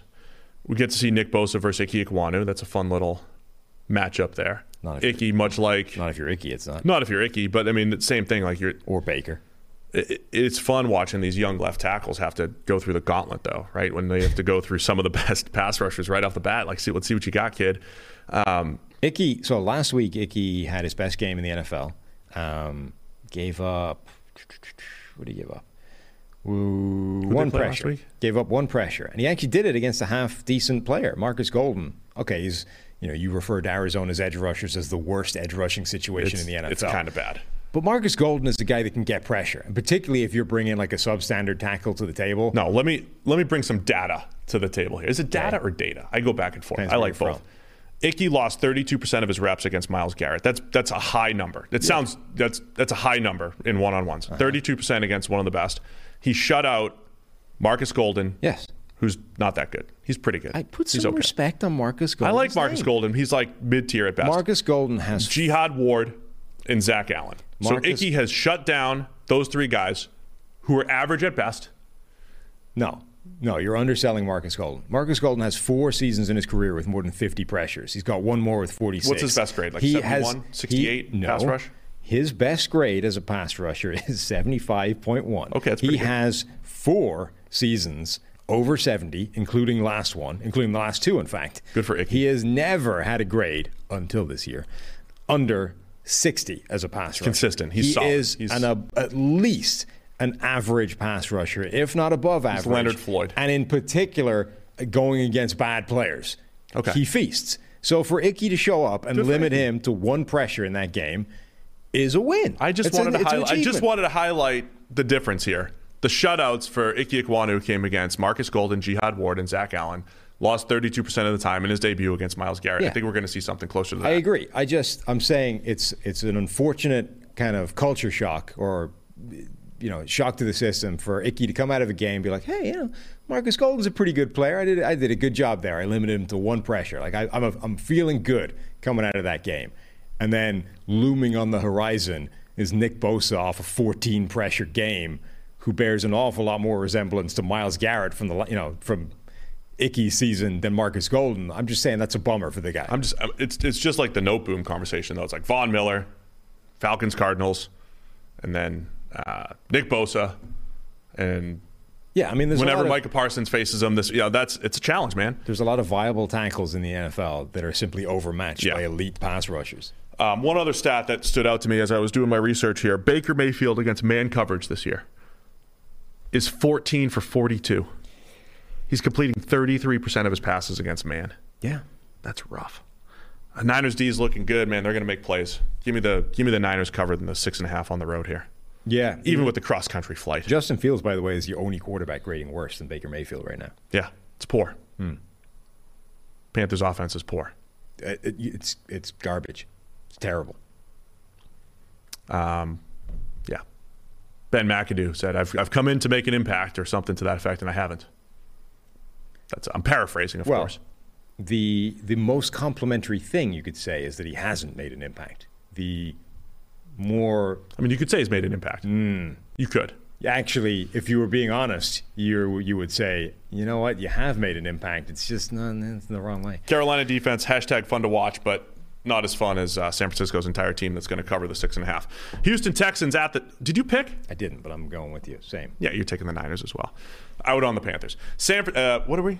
Well, one more game. Houston Texans at the Jacksonville Jaguars. Make sure I didn't miss anything. That's 16 games, right? That's all of them. Sure. Texans at Jaguars. Jaguars favored by 7. Yeah. Coming off of their loss against the Philadelphia Eagles. Jaguars 2-2. A week ago, we had all the feels for the Jaguars. Then they get up 14-0. The feels are still there. And they gave up the next 29 points against the Eagles. So where do we stand on the Jaguars? Well, what we need to ascertain is whether Trevor Lawrence bounces back after a bad game against Philadelphia, but one that I'm all too willing to throw out because it was raining. Oh, of course. It was damp. Of course. We need the... Man, fumble the ball away on 4 times. Look, it's wet. Have you tried to hold onto a football when it's raining? Okay. Lawrence is QB... Let's just make sure we throw this out properly. 26, including the rain game in our rankings. Take out the rain, and what do we get? Oh, man, they really made this like extra clicks here in premium, huh? They really made the extra clicks. You take out the rain game, he's 12. See? So you're talking QB 12 going up against the Texans here. Well, that changes things. That's what I'm saying. Throw it out. It was damp. And that made him fumble the ball a lot. Throw it out. It was damp. Yep. Can we get a weather report in Jacksonville this weekend? Well, since you asked, available on the PFF app. Hang on, I just closed it. So you going straight from the app here? Yeah. The weather report? 84, 10-mile-an-hour winds and clear. No rain. Give me the Jags. Clear weather, QB 12, Trevor Lawrence. Bounces back now that it's not damp. Yeah. Let's do it. I mean, it was very wet out there. You sent me the video of how cold Devontae Smith was. Didn't look fun. Oh, Devontae, yeah. I mean, dude, if you got a little rain in October's messing with you, there's a reason why he caught 3 passes for no yards, right? Yeah. Or 17, look, whatever it was. You don't have a lot of insulation working for you when you're 166 pounds at his height. Yeah. You're going to feel the cold pretty quickly.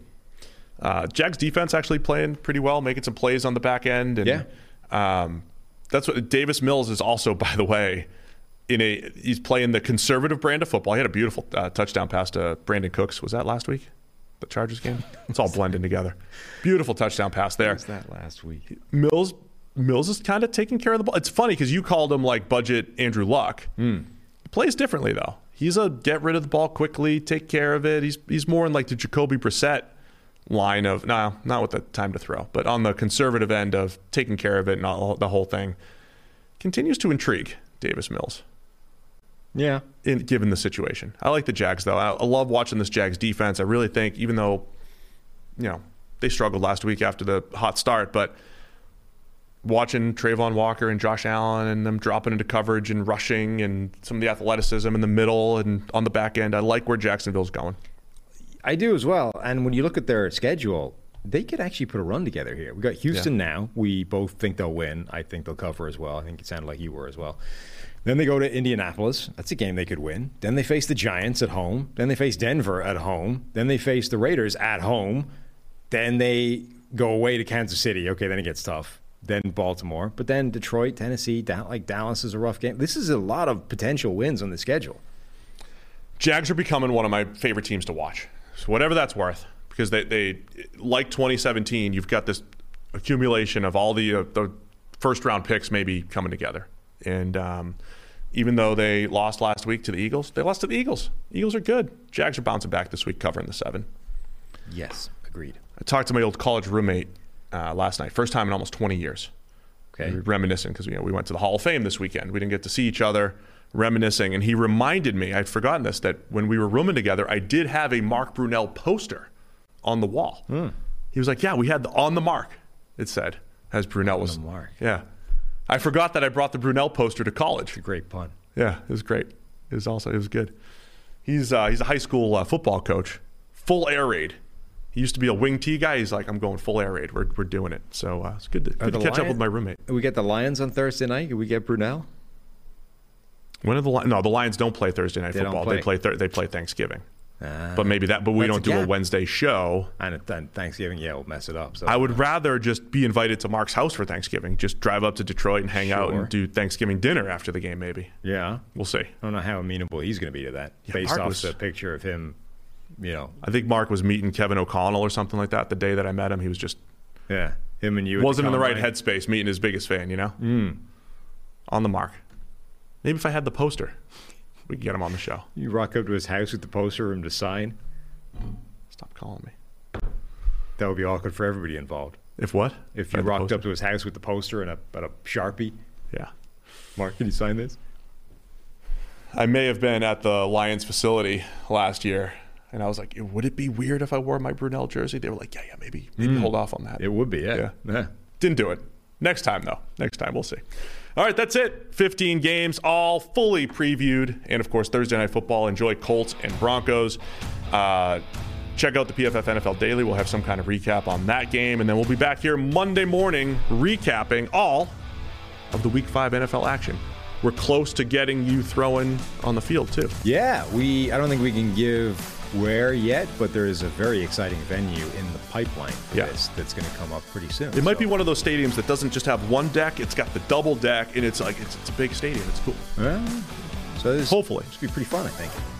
Hopefully it doesn't fall through and we end up on a high school field. So, yeah, check it out. Sam's going to try to throw 60 very, very soon. High school field might help because I could actually use the mound. That's a good point. Yeah. The big stadium probably won't let you touch get your own that mound? thing. Can you bring a... Yeah, there's portable mounds. Oh, yeah? Yeah, portable. Well, you can get one of those. It's kind of like what UC had. I mean, it's not portable, but it's turf. It'd be a turf mound. How do we get a portable mound? They have that kind you could build one. You're pretty handy. You just build it. You got to get the slope. To build a mound. Yeah. Just throw some turf on it. Turf. Doable. All right, that's it. We'll see you Monday morning. Recapping. Remember to hit the like button on the way out. Hit the like button right now. Thumbs up. Hit the like button. We need 3,000. 3,000 likes. That's our goal. Okay. Spread the word. Tell your friends. Yeah. Thanks, everybody. And go poke PFT commenter and Big Cat. Go tell them we need to see you on the PFF NFL podcast next week to preview Commanders and Bears. All right. See you guys Monday.